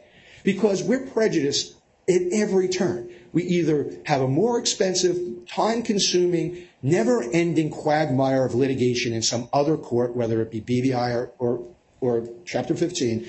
We're joined with other defendants who have nothing to do with us. We have no concerns whatsoever what the relationship was between Genesis or Three Arrows, because it doesn't concern us. They're not tri-party agreements. They're direct one-on-one. So why are we getting involved in the minutia of their problems? We have our own. And so my view is there's no cause to lift the stay. It's highly prejudicial. It's costly. They haven't cited one case to say to Your Honor, give up your in rem jurisdiction on the most fundamental thing. The most fundamental thing of bankruptcy is the compromise of claims so creditors could get the residual value of this estate. And what they want to do is hijack it and tie it up. As to coordination, Your Honor is free to go caucus with other judges about what's the best way of handling these complicated issues. But there's not one case that they cite, not one federal rule that they cite, that authorizes this grand scheme or complex way of handling things. Again, we started out. It was an urgency. The sky is falling. We got 5 debtors. You turn around, they want to join us with a Southern District of New York case. And Your Honor hit it right on the head. You can make rulings. The Southern District of New York can make rulings. They could be, persuasive, but they're not binding, right? This is in the Third Circuit last time I checked. They're in the Second Circuit. Courts all the time come to different decisions based on fact patterns that are similar. And again, I go back to the bottom line. This is of their own making. They're a plaintiff, and they want to pursue recovery and damages. They got to file their claims here to get a recovery here. They got to file claims against Genesis to get a Genesis recovery. They got to file claims against FTX to get an FTX recovery. That's what the federal rules and the bankruptcy code provide. And if they don't want a distribution, then none of the parade of horribles that they're talking about will happen to them. Or they can pick and choose which is a better case to go after. These are types of litigation decisions, as Your Honor knows, are decided all the time by plaintiffs. What we have, unfortunately, is a runaway professional.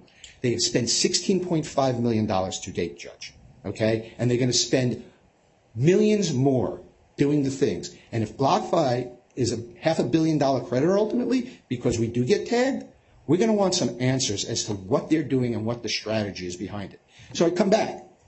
There's a path forward. Should the parties be talking about resolution? Absolutely. Olive branch is always there. But to come to this court, seek stay relief with no basis, we ask you to deny it with prejudice, to ask for coordination that is vague. There's no rules.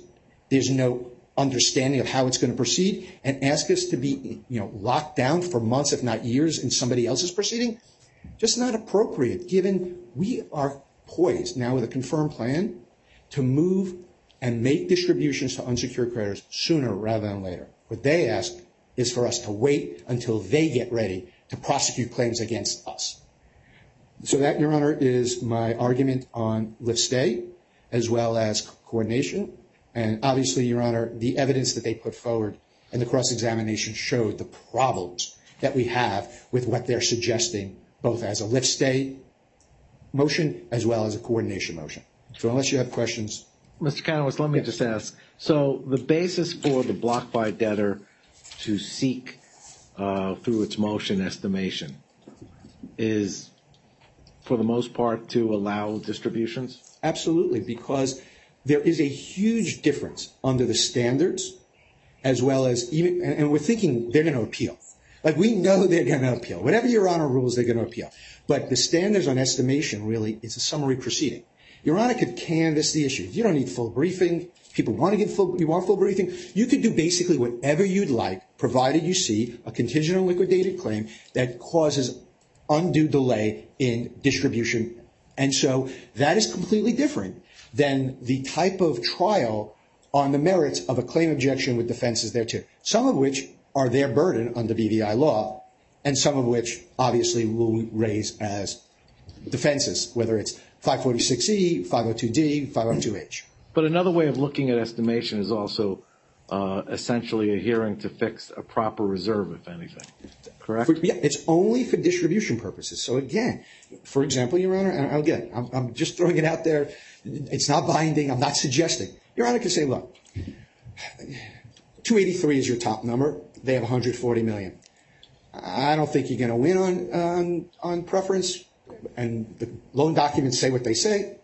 I'm going to reserve it for $100 million. Now go litigate to get that $100 million. You could do that because it's within your discretion to do it. That is far different than us litigating to the death that they have zero claim, because they don't have the ability to tag us on a preference. And this is key, Judge, and it's slippery. They want to challenge liens, okay, on our foreclosure. They're gonna bring other claims, okay. Whatever they filed in their amended proof of claim, we believe is inappropriate. They didn't seek relief from Your Honor. The initial estimation and claim objection was their original claims filed. They just filed a reply and put new claims in. So we have that burden to deal with, and we will. But I assume Your Honor may let them amend their claim and get on with it, as opposed to the procedural types of things that they just took for granted and just filed claims and now stand up to Your Honor and say, oh, my amended claims support lifting this stay. No, your amended claims were actually in violation of the bankruptcy code and the bar order. But putting that aside, okay, the answer is estimation is for a specific purpose that allows us to make distributions to creditors, because we box in our downside risk to 3 arrows. That's why we want estimation. You can't estimate a lien challenge. You can estimate the preference. As to the lien challenge, if they're really asserting it, That goes directly to Your Honor's interim jurisdiction. You said it before with the emergent Robin Hood pledge. Your Honor has core determination over what is property of the estate, including collateral that served as the underlying loan that we recovered over $800 million before they slipped into bankruptcy. So, you know, I'm literally aware of you just lifting the stay or agreeing to coordination, and next thing you know, we have a ton of other claims now filed against us because Your Honor allowed it. If they wanted, again, I'll just keep chirping. If they want a distribution, they have to abide by the bankruptcy code. They have to abide by the bankruptcy rules. And only if Your Honor wants to abstain or not enforce 502 and the jurisdiction granted to you by Congress, we'll deal with that if Your Honor makes that ruling. All right, thank you. Before you respond, I'll let you respond to anybody else who wants to weigh in. For the committee? Yes, Your Honor. Were you going to say something else, Your Honor? No, I was going to see who wants to be heard. I have a couple of hands up remotely as well. Your Honor, Michael Winograd from Brown Rudnick on behalf of the UCC. Your Honor, I won't repeat the arguments that Mr. Kanowitz made. I know how slippery that slope can be. The creditors here want their money back. They want it without any undue delay. This idea of some open-ended concept that maybe we'll figure it out as we go in terms of coordination, and by the way, we just dropped 2 out of the 4 parties that were supposed to be part of that coordination, is just going to delay and won't achieve anything now.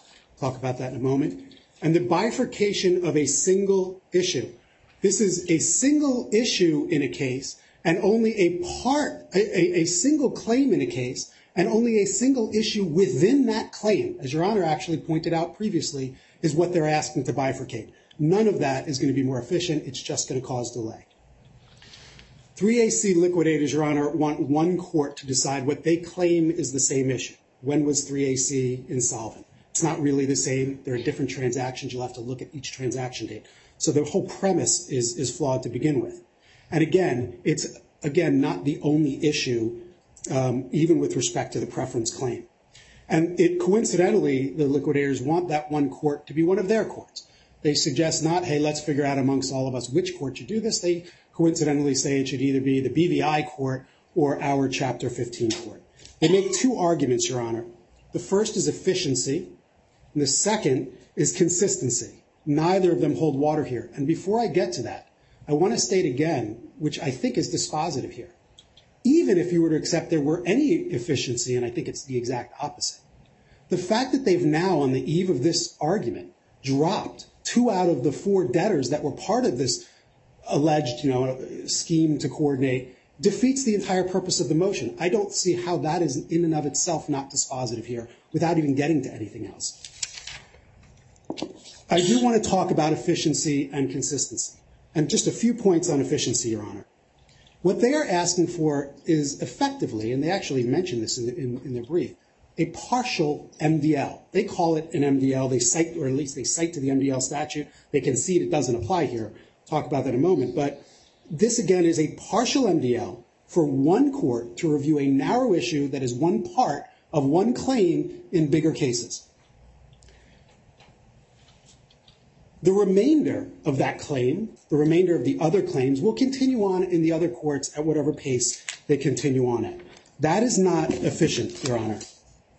With respect to discovery and briefing, again, it's not exactly the same discovery, so the premise is sort of flawed. But in any event, the discovery and briefing is the same either way. Each debtor will have the opportunity to serve requests for production and take depositions, whether we're in one court or multiple courts. Each debtor will have the opportunity to file its briefs, whether we're in one court or multiple courts. There's simply no logic to what the other side is asking for. A stay or coordination does not solve any of this. And by the way, all it really does is raise practical questions of, if you are going to make discovery more efficient, is there going to be a lead debtor? They reference the MDL. I've had experience in MDLs, quite a bit of it.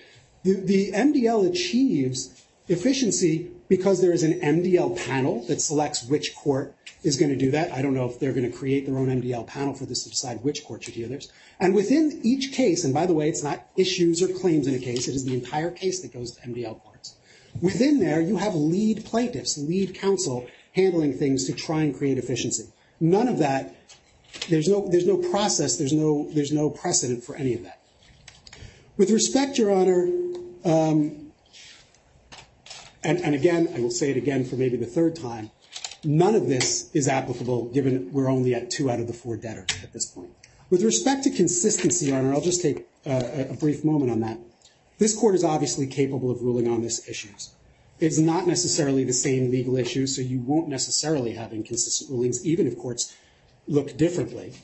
But either way, as Your Honor said, and I was going to point out as well, the same legal issue is decided in multiple courts all of the time. And in fact, 3AC liquidators admit that in their own papers. In fact, they criticized BlockFi, saying BlockFi created a situation where they will necessarily be litigating preference claims simultaneously in multiple forums. Well, apparently it's fine when the shoe's on the other foot. But the reality is when litigants file claims in multiple courts, sometimes by choice, sometimes by necessity, they are forced to litigate those in multiple fora. And you run the risk of inconsistent rulings. And that is not to say, as Mr. Kanowitz pointed out, that the court can't reach out and coordinate it if it so desires, or the subsequent courts can't look at the initial decisions and decide whether they agree or not with those.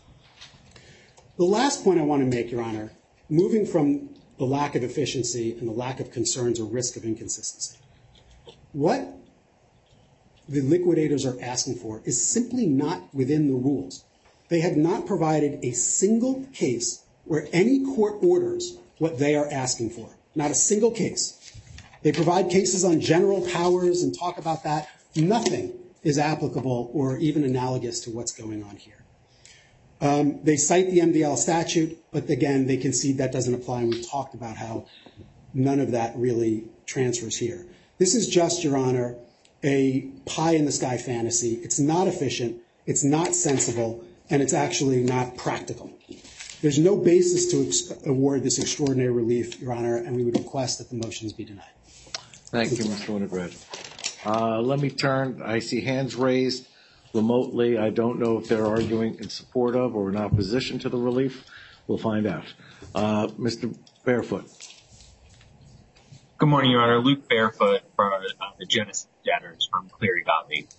Your Honor, I won't repeat the arguments that have been made by the committee and the debtors, and I'll be very brief and just want to make 2 points. The first is why the Genesis debtors are before Your Honor today. And that's because we did not want silence before Your Honor to somehow be misconstrued to leave the impression that the Genesis debtors were consenting to the parallel, lift stay, or coordination relief, such that it was really this court's determination alone that would either achieve or not achieve the coordinated result that the 3 Arrows liquidators are touting. That is certainly not the case. The Genesis debtors have briefed and fully briefed their opposition to the parallel lift stay motion and intend to vigorously oppose the coordination motion for all the reasons that you've heard today and that were in the brief that we filed yesterday with Your Honor. And all of that will be heard by Judge Lane on October 24th in the Southern District. Second, Your Honor, the second point I wanted to make is the reason that that's important is because unless each and every court orders this relief, this stated goal of centralized determination that the liquidators say is animating this entire exercise will not be achieved. And on that point, as you've heard, the revised proposed order now excludes the FTX debtors and the Celsius debtors, against whom, with respect to FTX, against whom 3 Arrows have asserted parallel preference claims that will require determinations of solvency and all of the other issues that you've heard. The decision on their part not to pursue coordination relief as to FTX is effectively a concession that the stated goal of the coordination motion will not be achieved. Your Honor, unless you have any questions, that was the reason that we wanted to appear before you today to make clear the Genesis debtors' opposition. And unless Your Honor has any questions, we reserve all of our rights. No, thank you. Thank you for appearing. Mr. Latona? Good morning, Your Honor. Dan Latona of Kirkland & Ellis on behalf of Celsius Network Limited and its affiliated debtors. Your Honor, Celsius submitted a very limited reservation of rights to your chambers this morning. As has been mentioned, the Celsius debtors are mentioned in the motion and included in the definition of debtor defendants, but the motion does not seek relief with respect to the Celsius debtors. Three Arrows also filed a motion in our cases, and we're reserving all rights. Our objection deadline is October 17th. The reason for our limited appearance today is simply to reserve all rights, that to the extent the motion is granted, that Celsius reserves all rights to intervene and or object to any relief sought, including coordination of the Celsius debtors, either in the BVI proceedings or the Chapter 15 proceedings. That's really all we wanted to say, Your Honor, on the record. Happy to answer any questions. Otherwise, we'll see the virtual lectern. Thank you very much. Mr. Gluck. Good morning, Your Honor. And I will also be brief. Warren Gluck of Holland and Knight. We are both co-counsel and, under certain circumstances, conflicts counsel to the joint official liquidators of Three Arrows. The circumstance of Celsius is one of those conflicts items, and therefore it is our firm that has filed the petition for relief, the motion for relief in the Celsius matter, and it is incumbent upon us to speak regarding Celsius today. I want to simply note our support of the motion because, first and foremost, the core and crux of it, the date of solvency under circumstances of a crash in the crypto market, is a complex issue.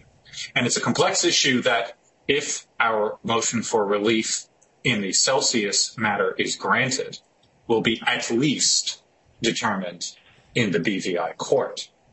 I'm in a very luxurious position. We don't have a lot of the interplay and water under the bridge that exists both in this case and in other cases. In the Celsius matter, I did want to make clear why that matter has been removed from the order and the relief we've sought. It's a lucky situation. What we realized in Celsius, and this does go towards efficiency and making good distributions, is that the numbers in relation to the preference claim and Celsius's primary claim in our estate line up almost exactly. And in BVI, there is a set-off right, which is the basis of the relief sought in the Celsius matter. All that is being requested before Judge Glenn, who is coincidentally both the Celsius Chapter 11 judge and the Three Arrows Chapter 15 judge, is to release from stay, much like here, which is why we do urge coordination, but solely for the purposes of allowing what should happen anyway, which is the standard set-off process in the BVI, and which this bankruptcy code recognizes. In fact, the plan in Celsius supports. So it is a narrow issue, but I raised my hand toward the sentiment that the withdrawal of Celsius is somehow a concession regarding efficiency. In fact, coordination is requested. At least coordination is requested. And as to the issue of stay, there are certain overlaps. But in terms of efficiency, it is only because of the fortuitous circumstance that this is kind of all handleable within the set-off process of the BVI that the Celsius plan envisages anyway, that this was removed. And so I did not think it was appropriate or fair for the withdrawal of the Celsius component of this application to color against its granting, as opposed to at minimum being a neutral. But in fact, the emphasis here is that it was encouraging to hear counsel in this case, talk about presumptions and insolvencies, and we certainly hope those exist one day. But from the perspective of a debtor faced with an important threshold question under BVI law that, as far as we know, doesn't contain the same sort of questions, these are big deal issues, and the numbers are enormous. The sorts of overlap costs, at least from going anywhere other than the BVI, are enormous. There have been comments, which I would obviously dispute, but comments about the spend to date and likely output to the creditors. This is the sort of thing that will, of failure rather, to coordinate, have these complex issues of date of insolvency determined once under circumstances of a market crash, are precisely the sort of thing that would run up costs as opposed to avoid it. And that is the position of Home tonight in respect of our role in the Celsius matter. If the court has any questions, all right. Thank you. So in essence, the joint liquidators and Celsius reached an accord similar to the manner in which BlockFi reached an accord with FTX in agreeing to address issues in a particular forum and undertake a netting, or at least reserving their rights, but limiting the issues. Is that I didn't mean to suggest an accord. I just meant to suggest that the totality of the relief sought was and is a set-off that we believe and submit is in accord with both the U.S. Bankruptcy Code and the plan. All right. Thank you, counsel.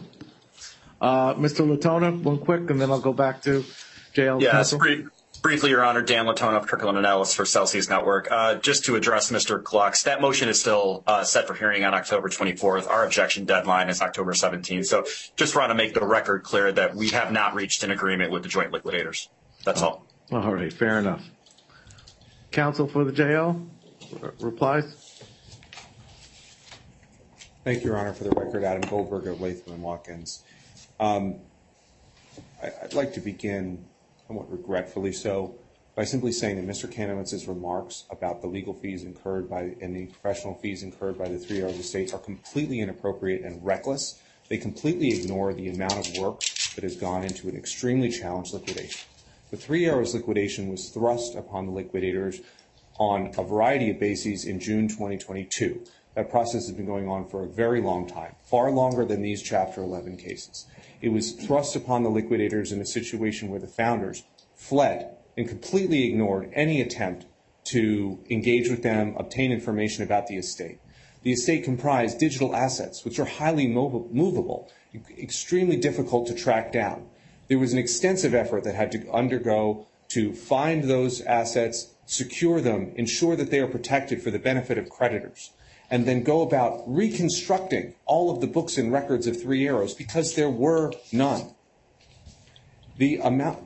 So it is completely reckless and irresponsible to suggest that somehow the amount of fees that Mr. Kanowitz's reference was related to this case. There's an incredible amount of work going on in the 3 Arrows bankruptcy case, and I must say that if it's any relative matter, I can assure Your Honor that although I don't think we've seen the final fee applications yet in this case, the fees of the liquidation process in the BVI case are a fraction of what the fees are for this Chapter 11 process. And I don't mean to criticize anyone's fees, but it is completely reckless and irresponsible to criticize those of the liquidators. I'd like to address a couple other points as well. First, the suggestion that somehow we're asking to take away this court's jurisdiction under Section 502. Mr. Kanowitz did not cite any case that supports that reasoning. Section 362 of the Bankruptcy Code expressly authorizes this court to grant relief from the stay to liquidate a claim, which is what we're seeking to do. Mr. Kanowitz still has not, and nor has any other party, provided any case in which a preference claim by one bankruptcy estate has not been litigated before the court of that bankruptcy estate, especially in the context of a foreign bankruptcy case and claims arising under foreign law. I'd also like to address the point that somehow dropping FTX and Celsius from the request for coordination somehow defeats the purpose. Well, on this issue, Your Honor, we're damned if we do and damned if we don't. If we had them in the motion, we'd be hearing, and we did hear, that the request that we're making is so complex and impossible to administer that it can never be granted.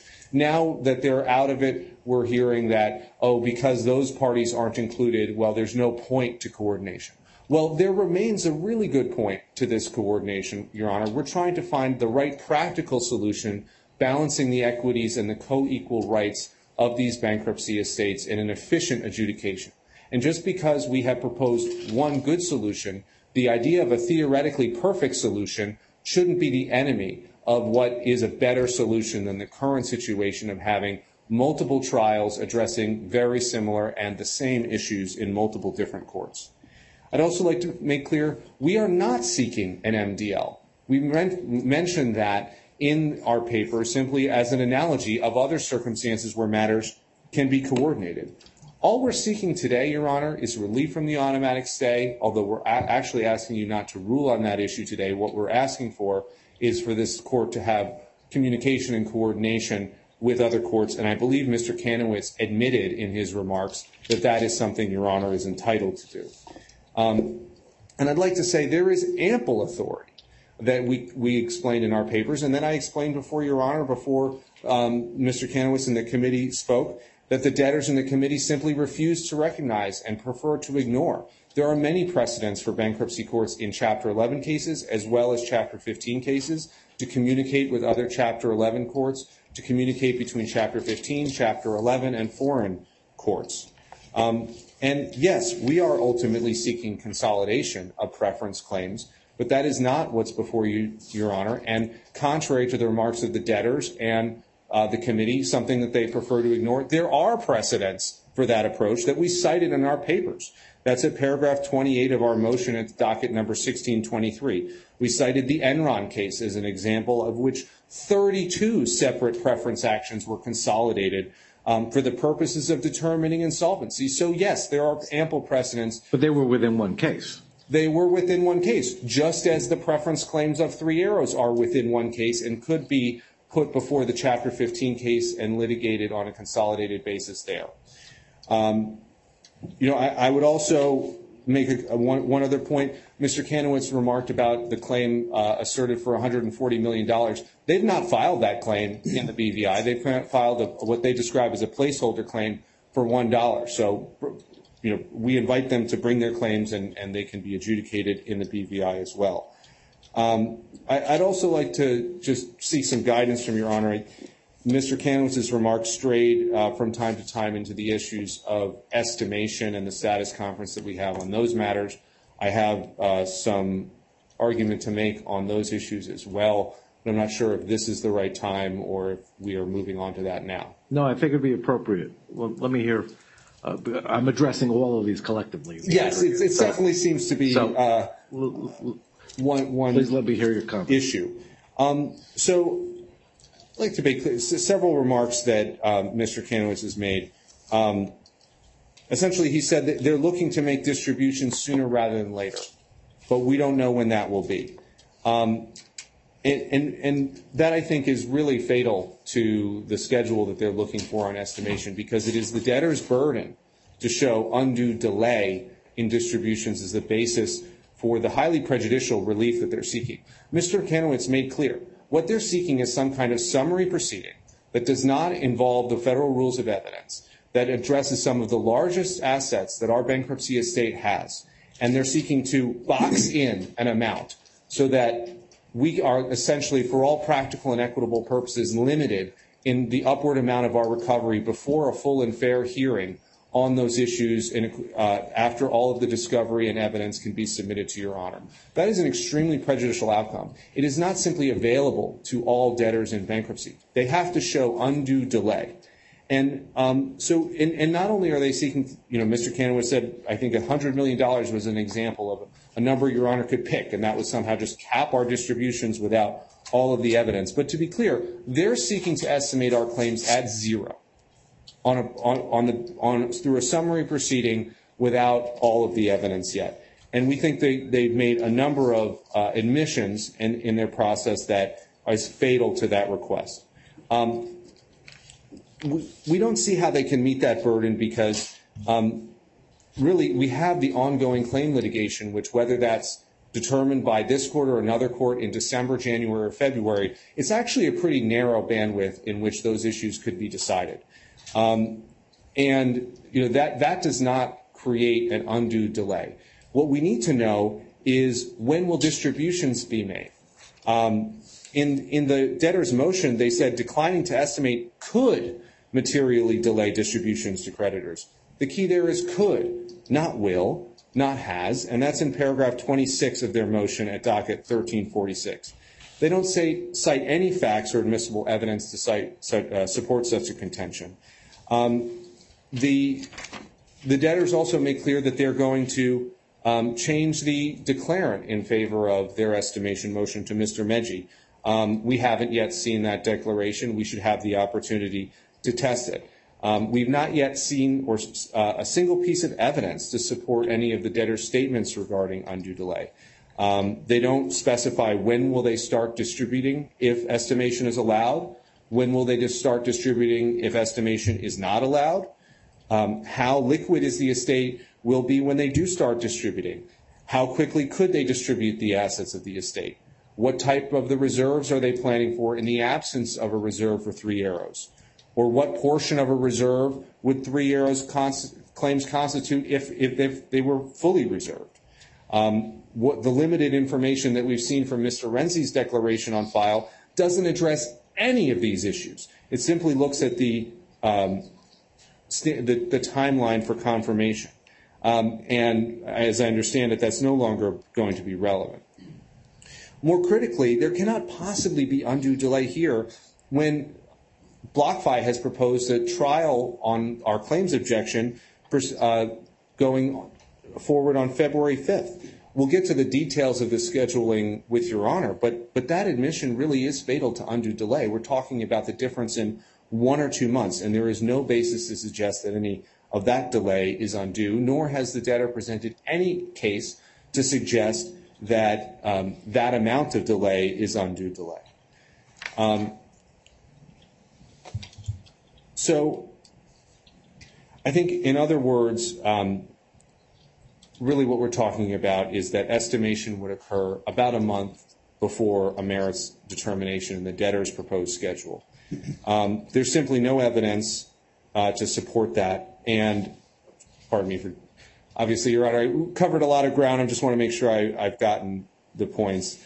And I'd like to also make the point that as we sit here today, the landscape, or stand here for myself, the landscape is very different than when the debtors filed the motion. They complained that our claims were not specific enough. But since the motion was filed, we've gotten the discovery, some of the discovery, and we're seeking more. That's allowed us to express our claims as we did on September 13th. But we've not yet seen any substantive response from the debtors. They actually said in their own papers that they've been too busy to fully review our claims and respond to them. That's at docket number 1688, paragraph 7.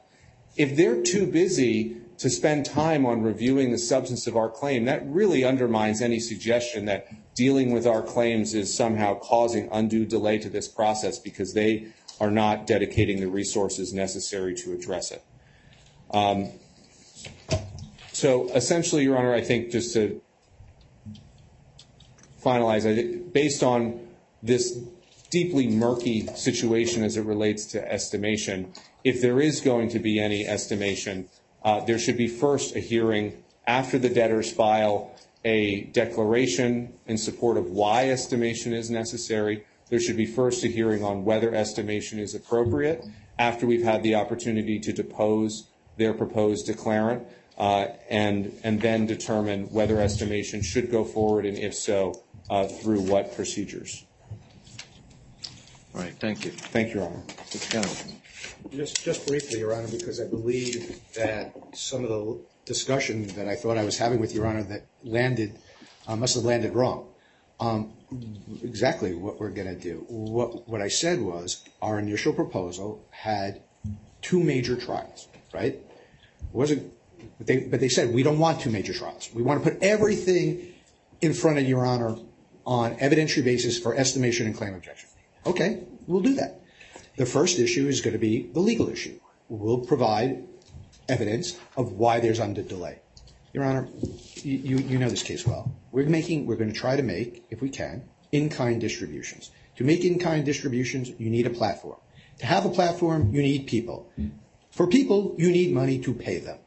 Every day this case continues in terms of litigation to get a final universe of creditor claims so we can make distributions, delays it, costs more, it's undue delay.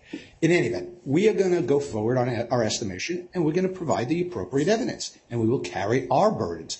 So what our schedule was, and I'm tweaking it, and Ms. Furness could walk you through all the timelines in detail, is exactly what counsel said. We will put forth a more fulsome determination on undue delay because that's what they want to have first. We will provide the appropriate witness or witnesses. They can depose it. We will then come before Your Honor at a hearing. I believe that hearing in the schedule somewhere, and it's not in front of me, is in December. Your Honor will make a ruling. Can you go forward on your estimation motion or you can't? If you can, fine. When should we have the trial? We will have the trial, not in February as we suggested, because we're taking away the claim objection trial and the estimate trial. We're going to have one trial. The one trial in facts and circumstances where all the evidence goes forth, everything goes to Your Honor, and Your Honor gets to decide estimation for distribution purposes under the law and under the precedents for that, completely different than whatever Your Honor decides on the merits of their claim objection. Now, that doesn't prejudice them. That's exactly what they want. That's exactly what we want, and it is a quick time frame. So you're suggesting estimation hearing itself to be after the new year, sometime in January, to coincide with the merits determination on the objection claim. It's probably the most efficient way to do it. But once we get that estimation determination, and we hope Your Honor rules in our favor, and we hope it's a very low number, because we don't believe there's any merit whatsoever, then we can move forward. Okay? They can appeal. They're going to appeal. But the determination on all of these complex issues that you heard from multiple counsel on 546E and 502H and 502D, and I could go into all of those why they apply in claim objections but don't apply in estimation, are not going to be appealable issues. You will have determined, based on the evidence before you and under the precedents and the standards, you're entitled to apply on the 502C different, okay, than 502A objection to claim type of, or 502B type of objection. So my point is that we can move forward and we can get creditors their money. The longer litigation happens, the more cost this estate incurs, and the less distribution is going to be made available to creditors. It's that simple. And that is why we want to move forward. We filed our motions weeks ago. We accommodated 3 Arrows with an adjournment professional courtesy. We've been providing them thousands of pages of documents. They haven't given us one thing to allow them, okay, to amend claims without Your Honor's approval. We're ready to go on an appropriate time frame that doesn't prejudice them and doesn't prejudice us, and gets Your Honor every piece of evidence and every brief on every legal item that anyone wants to brief in an appropriate fashion, and lets us move on. And that's the purpose of the bankruptcy, and that's the implementation of the plan. And that's what we should be focusing on today. How do we move forward to move this case to implement the plan and creditors their money back? Thank you. All right, thank you. Your Honor, may I? Well, in case you're going to respond to both, let me hear. Thank you, Your Honor. Your Honor, Michael Winograd from Brown Rudnick on behalf of the UCC, and I really just want to touch on 4 quick points. One, this idea that the dropping of 2 out of the 4 debtors from the motion doesn't really matter because they were damned if they do, they were damned if they didn't, is nonsense, Your Honor.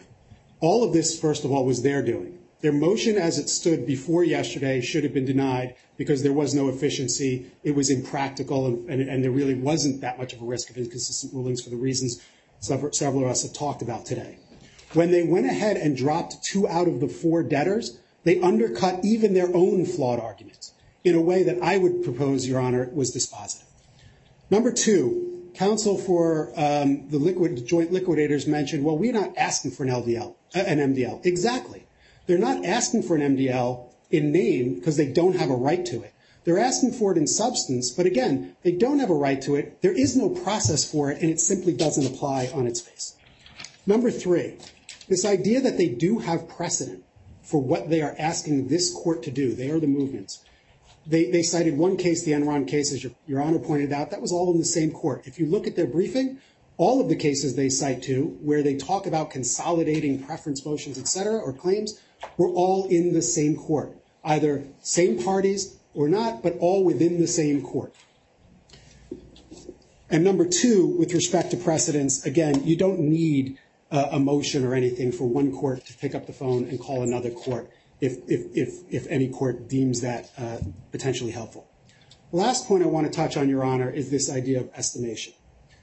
You don't need a date right now, given the variables of when the estimation will actually take place. From the creditor's perspective, estimation needs to happen so money can get out the door to them.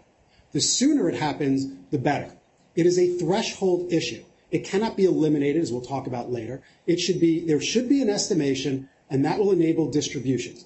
Whether, as Mr. Kanowitz said, it is at one hearing or not, we propose that we are perfectly fine with the debtor's proposed order, which bifurcates them and says we'll do a summary proceeding early, and then when we can actually have a reasonable amount of time to put on the actual merits case, we'll do that. Whether it's a month or 2 months later, we'll do it then. But the estimation is a threshold issue. It should happen so that money can get out the door to the creditors who still continue to wait. Thank you, Your Honor. All right, thank you. Counsel. Thank you, Your Honor. Adam Goldberg of Latham & Watkins for the record. I'll be very brief and just want to clarify what it is we're asking for. I'm not trying to go back and forth here. First, we are not seeking one hearing on both estimation and the claim objection. We think that would be inappropriate.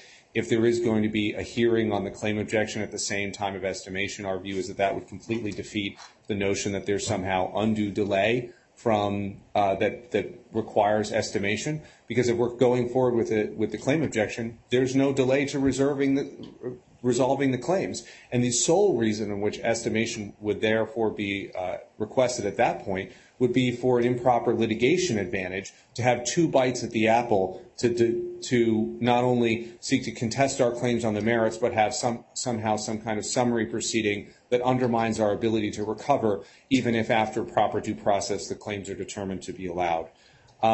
So I think what we have heard here, other than continuing to be no evidence about when distributions are occurred and when actually things need to happen, we've heard a lot of sooner the better. We agree with that. Let's get on with it. We're ready to go forward with the claim objection. We don't think estimation is needed.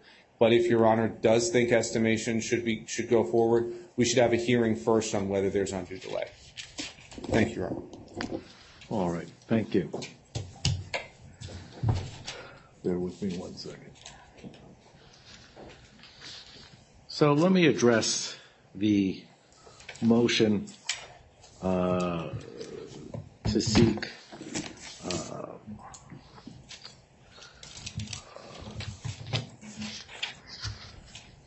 not going to say consolidation, but coordination, and the stay relief motion itself.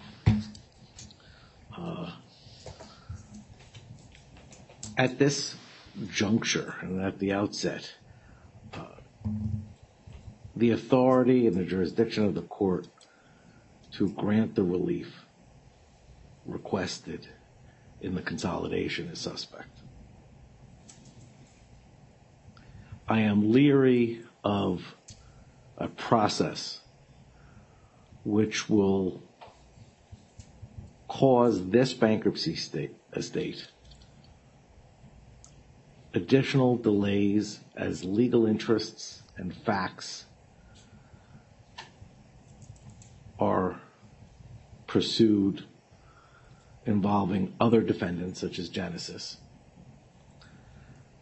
I don't believe Genesis regards that as appropriate for its bankruptcy estate either. In other words, a process in which we're layering additional issues which by necessity and facts which by necessity arise from multiple transactions among multiple debtors can only slow this process down for this bankruptcy estate and increase the costs to be incurred by this bankruptcy estate. And that has to be this court's primary focus. The court is not inclined to handcuff the creditors of this bankruptcy estate with respect to the opportunity to receive distributions while litigation is being pursued against multiple defendants in foreign fora, whether it be the Chapter 15 court, whether it be in front of Judge Lane in the Genesis bankruptcy, whether it be in the BVI court. The court cannot see a pathway where that is expedient or serves the purposes sought, which would be to reduce the time and costs. In fact, I think it would increase the burden on this estate. I don't find that the legal issues are so complex and so dependent upon foreign law.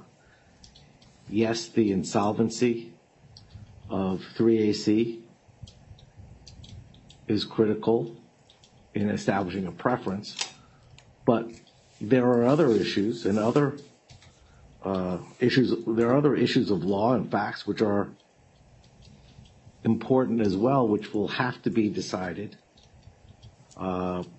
including the subordination, potential for subordination, including safe harbor, or fact-specific defenses relative to each transaction at issue.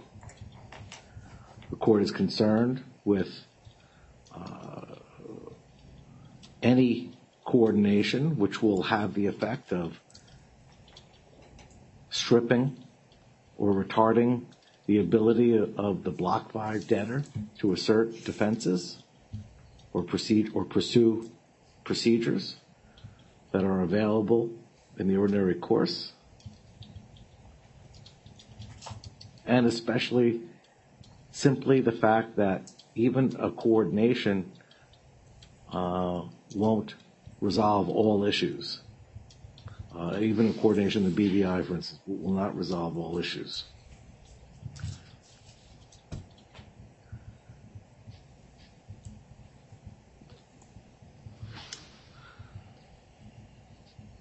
At issue here are large sums, by all means.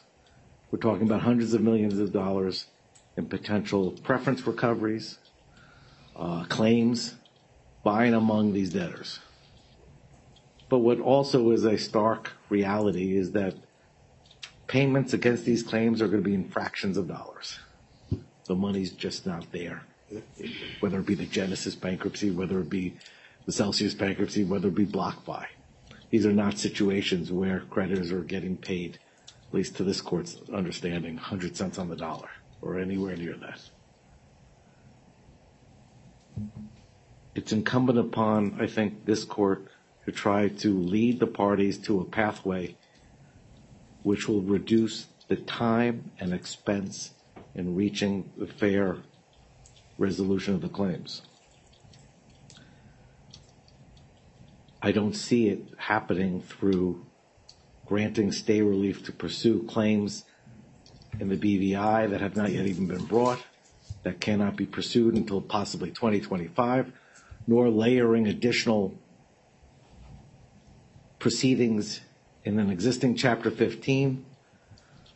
I'm always open to discussing these issues with Judge Glenn. I know there are multiple stay relief motions pending on these issues. This court had the benefit of having Judge Glenn go first with respect to property of these state issues. So I guess I go first with respect to stay relief. It's only fair. I don't believe stay relief is appropriate at this juncture. I am willing to carry the motion because I have some other thoughts in conjunction on where we should go. In my view, this matter should proceed towards mediation. It's essentially a dispute between 3AC and BlockFi on reconciling potential claims. It is fit for mediation. It makes sense to do so. It can only happen after appropriate discovery. So I am looking forward to allowing discovery. The question is how to then progress. I was inclined to simply have an estimation hearing on that December 18th date to allow discovery through December 1, allow parties to exchange briefing, exchange exhibits. And when I refer to estimation, I do look at it as, I know it's nomenclature, but I view it as really a hearing to fix the proper reserve. Because number one priority for this court is to facilitate the debtor in its ability to distribute funds to all claimants, which would include 3AC at this point. But there are customers, there are creditors out there who are waiting desperately for every dollar. And resolution of this claim stands in the way at this juncture. So I hear the parties saying that they would like to brief the issue of whether or not there should be estimation first. I can accommodate that. I would think that it would be, and I want to hear from you all, which is why I'm going to be asking.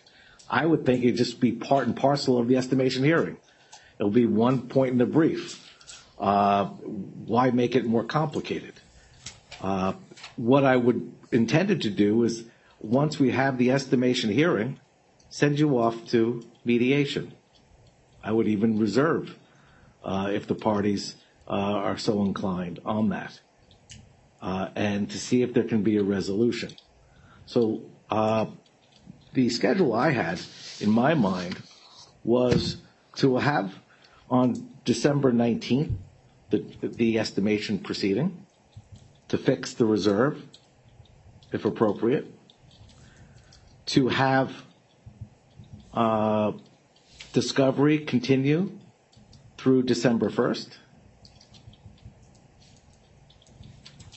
to have exhibits exchanged on December 6th, to have contemporaneous submissions of law and disputed facts on December 11th, with the ability to respond on December 18th. We would have the hearing. We would probably schedule a conference call in advance just to have a pretrial to make sure everything is proceeding, and to have the parties brief the appropriateness of the estimation hearing as part of their briefing. If the court is persuaded that there is not a need for estimation, we won't have an evidentiary hearing on the 19th. It'll be that simple. But I assume it'll be briefed and argued as part of the December 19th trial. That gives ample time to continue discovery. And then I would send you all to mediation. So I'm going to ask you all to meet and confer to see if you can agree upon a mediator. Now, I also believe that the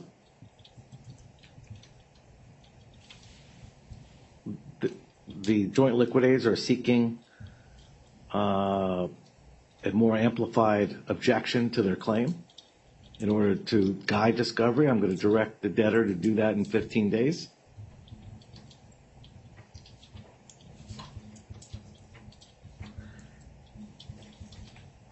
If there is, and we're not going to schedule a merits hearing at this point. We'll wait to see how mediation fares. I'm content to carry the stay relief motion to December 18th as well. See how, and just to keep that in case, rather than have jails have to renew it, just to keep it there. Because at some point coordination may make sense. But at least let's get the party started on discovery and let's get you all into an attempt at mediation. I think both the states would be served by avoiding unnecessary litigation. At least we'll give it an opportunity. But let me, since those are my thoughts, and I took a little bit of everybody's schedule, let me hear from you all. Mr. Kanowitz? Yes, Your Honor. That's perfectly acceptable to the debtors, Your Honor, I'm sure, with the committee.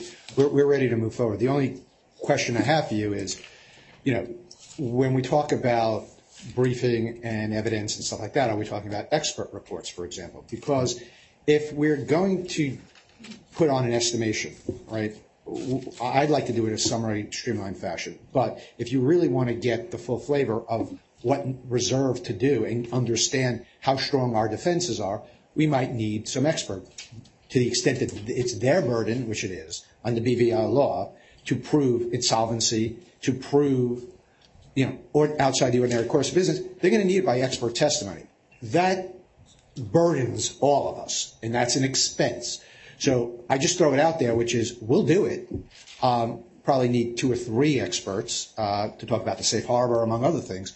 And it's in process, Judge. It's not like we haven't thought about it. It's just, can it come together to do this all by December 18th to make it so that the hearing, as well as the potential mediation, because that's really key, right, is fulsome, so that everybody's cards are laid out on the table, as opposed to, oh, we're going to add some more issues later, which defeats the whole purpose.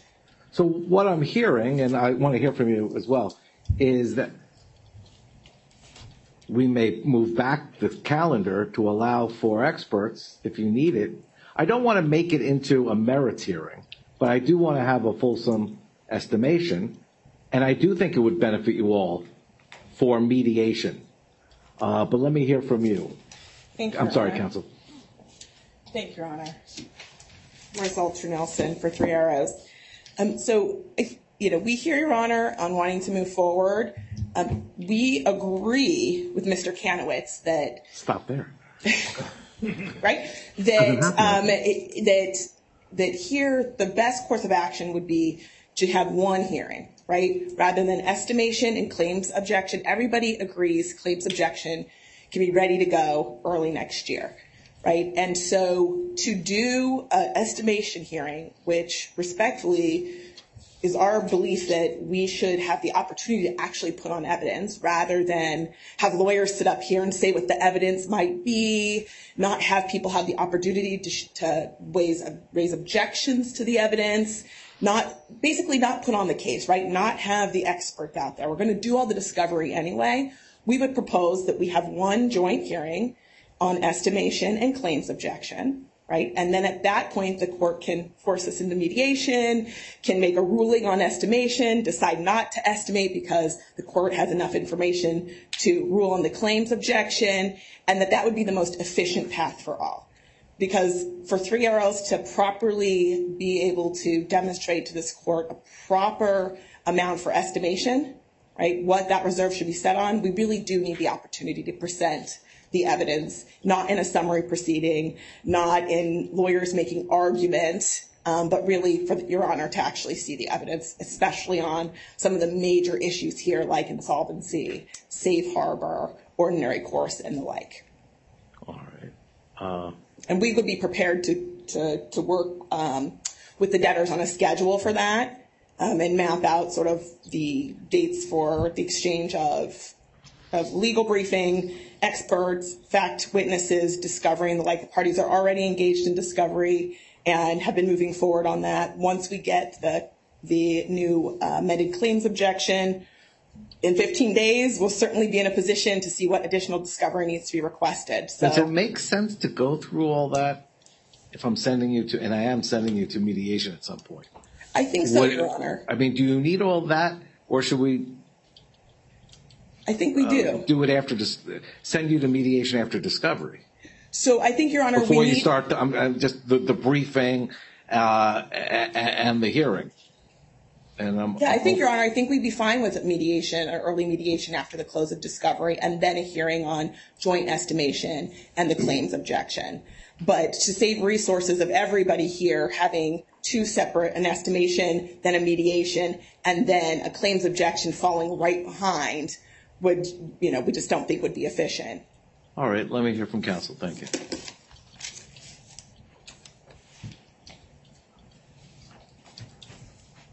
Your Honor, Mike Winograd from Brown Rudnick on behalf of the UCC. Your Honor, we think that your proposal would work.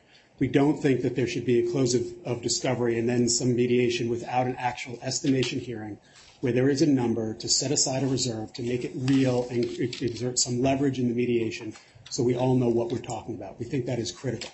The federal rules provide for estimation. It is a simple fact under the rules that you can have a summary proceeding, then complete the expert reports and whatever discovery else is necessary and have a merits hearing. We don't see any reason to eliminate the estimation proceeding or conflate the two.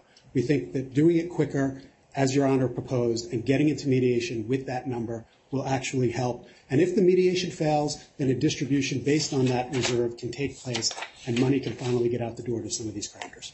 But then in order to do the estimation, and from what Mr. Kanowitz had suggested, we need to build in the opportunity to have experts in discovery. So, Your Honor, not to disagree with Mr. Kanowitz, I don't know that experts are necessary for the estimation hearing to fix the reserve. These are going to be, points that lawyers can argue in briefs. The court can reserve final decision until there's an actual merits hearing. But the idea of estimation and this summary proceeding is to say, let's get what we can, get it in front of the court when we can, so that we can fix a number on a reserve, mediate it, and I think that will help. If the mediation fails, get money out the door. And then, if we need to, we can have a final hearing on the merits with everything that the court would be accustomed to in terms of experts and full discovery. Okay. Thank you, Your Honor. Last comments? Yes, if I may be heard, Your Honor. I just want to ensure that we're all talking about the same thing here, right? A summary proceeding, what does that look like? Again, everyone just gets up and presents, Your Honor, what they think the evidence is going to show, makes legal arguments to Your Honor about that evidence without the evidence actually being properly presented, without admissibility being considered. I mean, this is a massive estate. This is a massive estimation hearing. I recently did an estimation hearing before Judge Dorsey on a much, much smaller amount. I think he estimated it at $25 million down in Delaware. And we had a week-long estimation, traditional evidentiary hearing. Now, there were certainly procedures to cabinet, right? Declarations instead of direct testimony and those type of limitations to keep things tight, which the parties certainly can agree to here. But to prohibit us, as the committee is suggesting, from putting on actual evidence on a $280 million claim is patently unfair. It's just, and quite frankly, I'm not sure what evidence we could possibly give you for you to make an estimation and set this reserve without Your Honor hearing the underlying evidence. And the easiest way to do that is to have testimony, right, about the documents and information and a submission to the court on what that means in accordance with the law, right? And so, the Celsius bankruptcy has an estimation hearing that's been scheduled. It's a week-long hearing with experts and testimony and the like. We cited in our response, docket 1484, footnote 2, two similarly situated bankruptcy estates where estimation hearings are proceeding. One was the Celsius, the other is Matlin Patterson, which is before Judge Jones in the SDNY, and that also has a 5-day estimation hearing, which has experts, a Brazilian law expert, fact witnesses, argument, and the like. And so that is the type of hearing that needs to occur here. Anything less than that would be very prejudicial to Three Arrows And why the debtors and the committee like this is because they think they're going to get away with a lesser standard, right? They can just come in, get a low number, and then 2 months later do this again, where we have to prove our claims, and we come in with a much higher number, but there's not money left. So the fact that, one, they don't have to prove undue delay to get estimation, right, is quite frankly shocking here, given that we can have this hearing in early next year. But also, too, if we're going to have it, it has to be fair. We have to be able to present evidence to the court in connection with any reserve that gets set. All right, thank you. Yes, Mr. Collins. Since I opened Pandora's box with the expert suggestion, only because I knew that's why I said we should have one trial for the merits, because I know they want to throw the kitchen sink at it. Look, if we're going to mediation, we just should have a fulsome record. We don't need experts. Again, there could be presumptions made, and if Your Honor's not ruling on that date anyway, until after mediation, if parties believe after the oral argument and Your Honor says, okay, I heard enough, there is grounds for estimation, we could have another potential hearing within a certain period of time if mediation fails with the experts on a timeline. So we could do fact discovery. We could get our prima facie cases and defenses laid out for Your Honor as a matter of law with presumptions of this is how the evidence would go in. And Your Honor could rule on the 18th that I've heard enough. I believe the estimation should go forward, but I'm sending you a mediation. And if you fail a mediation, we'll reschedule estimation / a claim objection on a narrow time frame where you're going to have to take what you learned in fact discovery and get your witnesses lined up on experts and then have a trial. I think that is what I'm hearing, and that makes sense to avoid the burn, to avoid delay, and to give Three Arrows at least the ability to present to Your Honor, you shouldn't go forward with estimation anyway, which is what they're saying. We don't believe that's going to be your ruling, but if we could have the full estimation claim objection hearing after estimation with experts built in after mediation is successful, we don't have to worry about it. If it fails, that'll be the secondary phase of discovery. So now we go back, and I have to also build into my calendar what works. Do we go back to simply having a hearing in December about whether there should be estimation, legal argument? I send you all, you have discovery through that. I send you to mediation, and then if the mediation is unsuccessful, I will quickly schedule an estimation hearing. Your Honor, we would certainly agree with that schedule. Your Honor, Mike Winograd again from Brown Rudnick on behalf of the UCC. What I understood Your Honor to be saying, what I think makes more sense in terms of making the prospects of a mediation more likely to succeed and being in a position where we can then move forward if it doesn't, is, and I don't mean to suggest that there would be no evidence put on at the hearing on the 19th. What I was simply suggesting is document discovery can get done. We don't need, if folks want to bring in witnesses, we can bring in witnesses. As Mr. Kanowitz said, we can probably present the evidence in ways that folks can object if they'd like, but this is how we expect it to come in. But the big piece of this puzzle is experts. Getting experts done on that time frame, given that we haven't received any documents from the other side, is near impossible. But we don't think we need experts for an estimation hearing. And so what we would envision is put in the evidence that we have gathered. We can talk about what we think experts and make legal arguments as to how we think this would play out. The court would hear that. Presumably, if it decided that estimation made sense and it had the authority to do it, it would rule on estimation and give us a number. Without a number, it's hard to imagine how the mediation really will be effective. And if the mediation fails, based on that number, we can then go ahead and make a distribution. The second part of that, as I would envision it, at least, and I thought I heard Your Honor saying this, was if the mediation fails, we can make whatever distribution we can based on the reserve, but then we can move forward, get expert witnesses. We can all work on that in the meantime so we're not losing time, and work towards a hearing early next year on the merits to determine this fully and finally. But I think it's important at that estimation hearing, if Your Honor moves forward with estimation, to provide a number that will enable the mediation and a distribution if the mediation fails. Thank you, Your Honor. All right. Give me 10 minutes. I want to review it with my law clerks. All right? Thank you, Your Honor. We'll come back in 10, 15 minutes. Thank you.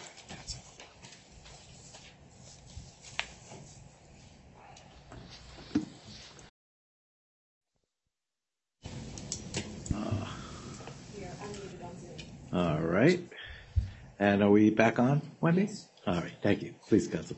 Your Honor, Adam Goldberg of Latham & Watkins for the record. I just wanted to make one quick comment in case there's any ambiguity as it relates to the need for a reserve to permit distributions. From our perspective, we are fine with having a reserve in the amount of our claim of $284 million. A claim amount of $284 million used as the basis to set a reserve.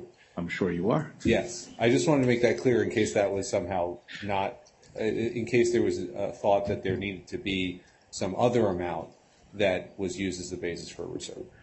Okay. I'm not sure how helpful that is for them, but they'll decide. But I appreciate it. Thank you. I've done my best probably to try to make you all unhappy. It's my job. But also, and I'm going to be very candid, part of what I had to build in is the Christmas holidays, but also I'm traveling a good deal of January. So it makes it difficult. I also believe that mediation without sufficient factual information, has been discussed, won't be productive. Everybody needs to know the strengths and weaknesses of their cases. So I'm going to, first off, deny the consolidation motion or a coordination motion without prejudice. I'm going to carry the stay relief motion. And ultimately, it's going to be carried to Monday, February 5th. That is the date we're going to have a combined estimation hearing and merits hearing. If the court, at that point, after hearing, we'll start it. I'll give 2 days for it, 5th and 6th, and we'll go from there. The court may be in a position to estimate, even if the trial needs to be continued after that. I'm going to direct mediation to take place, going backwards, the week of January 8th. I had to build in time for you all in case mediation is unsuccessful to do the briefing and get ready for the trial, for the actual hearing. I'm going to have a discovery deadline of January 5th. So you'll go into the mediation armed with discovery, armed with information that will hopefully assist you all in reaching a resolution. If there's no resolution, well, then we'll continue. Then you'll have the briefing. As far as briefing, I'm going to have contemporaneous submissions on January 26th. And replies, contemporaneous replies, close of business February 2nd. Will give me the weekend to read. It's longer than, it's pushed out further than I would like. As I said, I am concerned with the ability of the debtor to make distributions, but I'm not persuaded that the debtor is going to be in a position to make distributions in the month of January as it is, but I am committed to getting this resolved. So we'll get it resolved by that first week in February. At a bare minimum, I'm pretty confident I'll be able to estimate the claim after the February 5th hearing, if not resolve the merits. If you all want to meet and confer and discuss a schedule for depositions and experts and the like, you can layer that on top. I'll ask debtors council to submit a scheduling order. But frankly, this is the best I can do to accommodate. I want to make mediation fruitful. I want to give the parties time. And we're dealing in a very difficult period between holidays coming up and December travels and my travels and the like. So, council. Thank you, Your Honor. We do appreciate your guidance and time you spend with us. One question. The 15-day to object to the amended claim still stands. We're happy to do it. We'll put it out, another pleading, and then just some cleanup.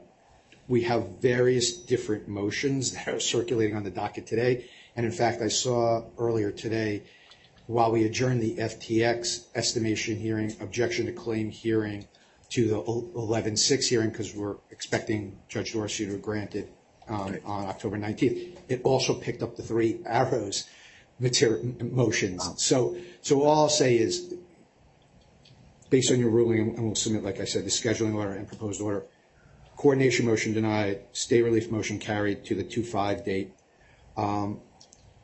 We'll grant the other miscellaneous sealing motions and stuff like that. We'll carry the estimation motion, the claim objection motion to 2/5. Correct. And that should encompass everything. And then, of course, we'll meet and confer on depositions and experts and timeframes for that. Just to clarify, I'm not hearing oral argument on whether or not estimation is appropriate. You can build that into the briefs for the February 5th hearing. It'll be the whole thing. The whole package.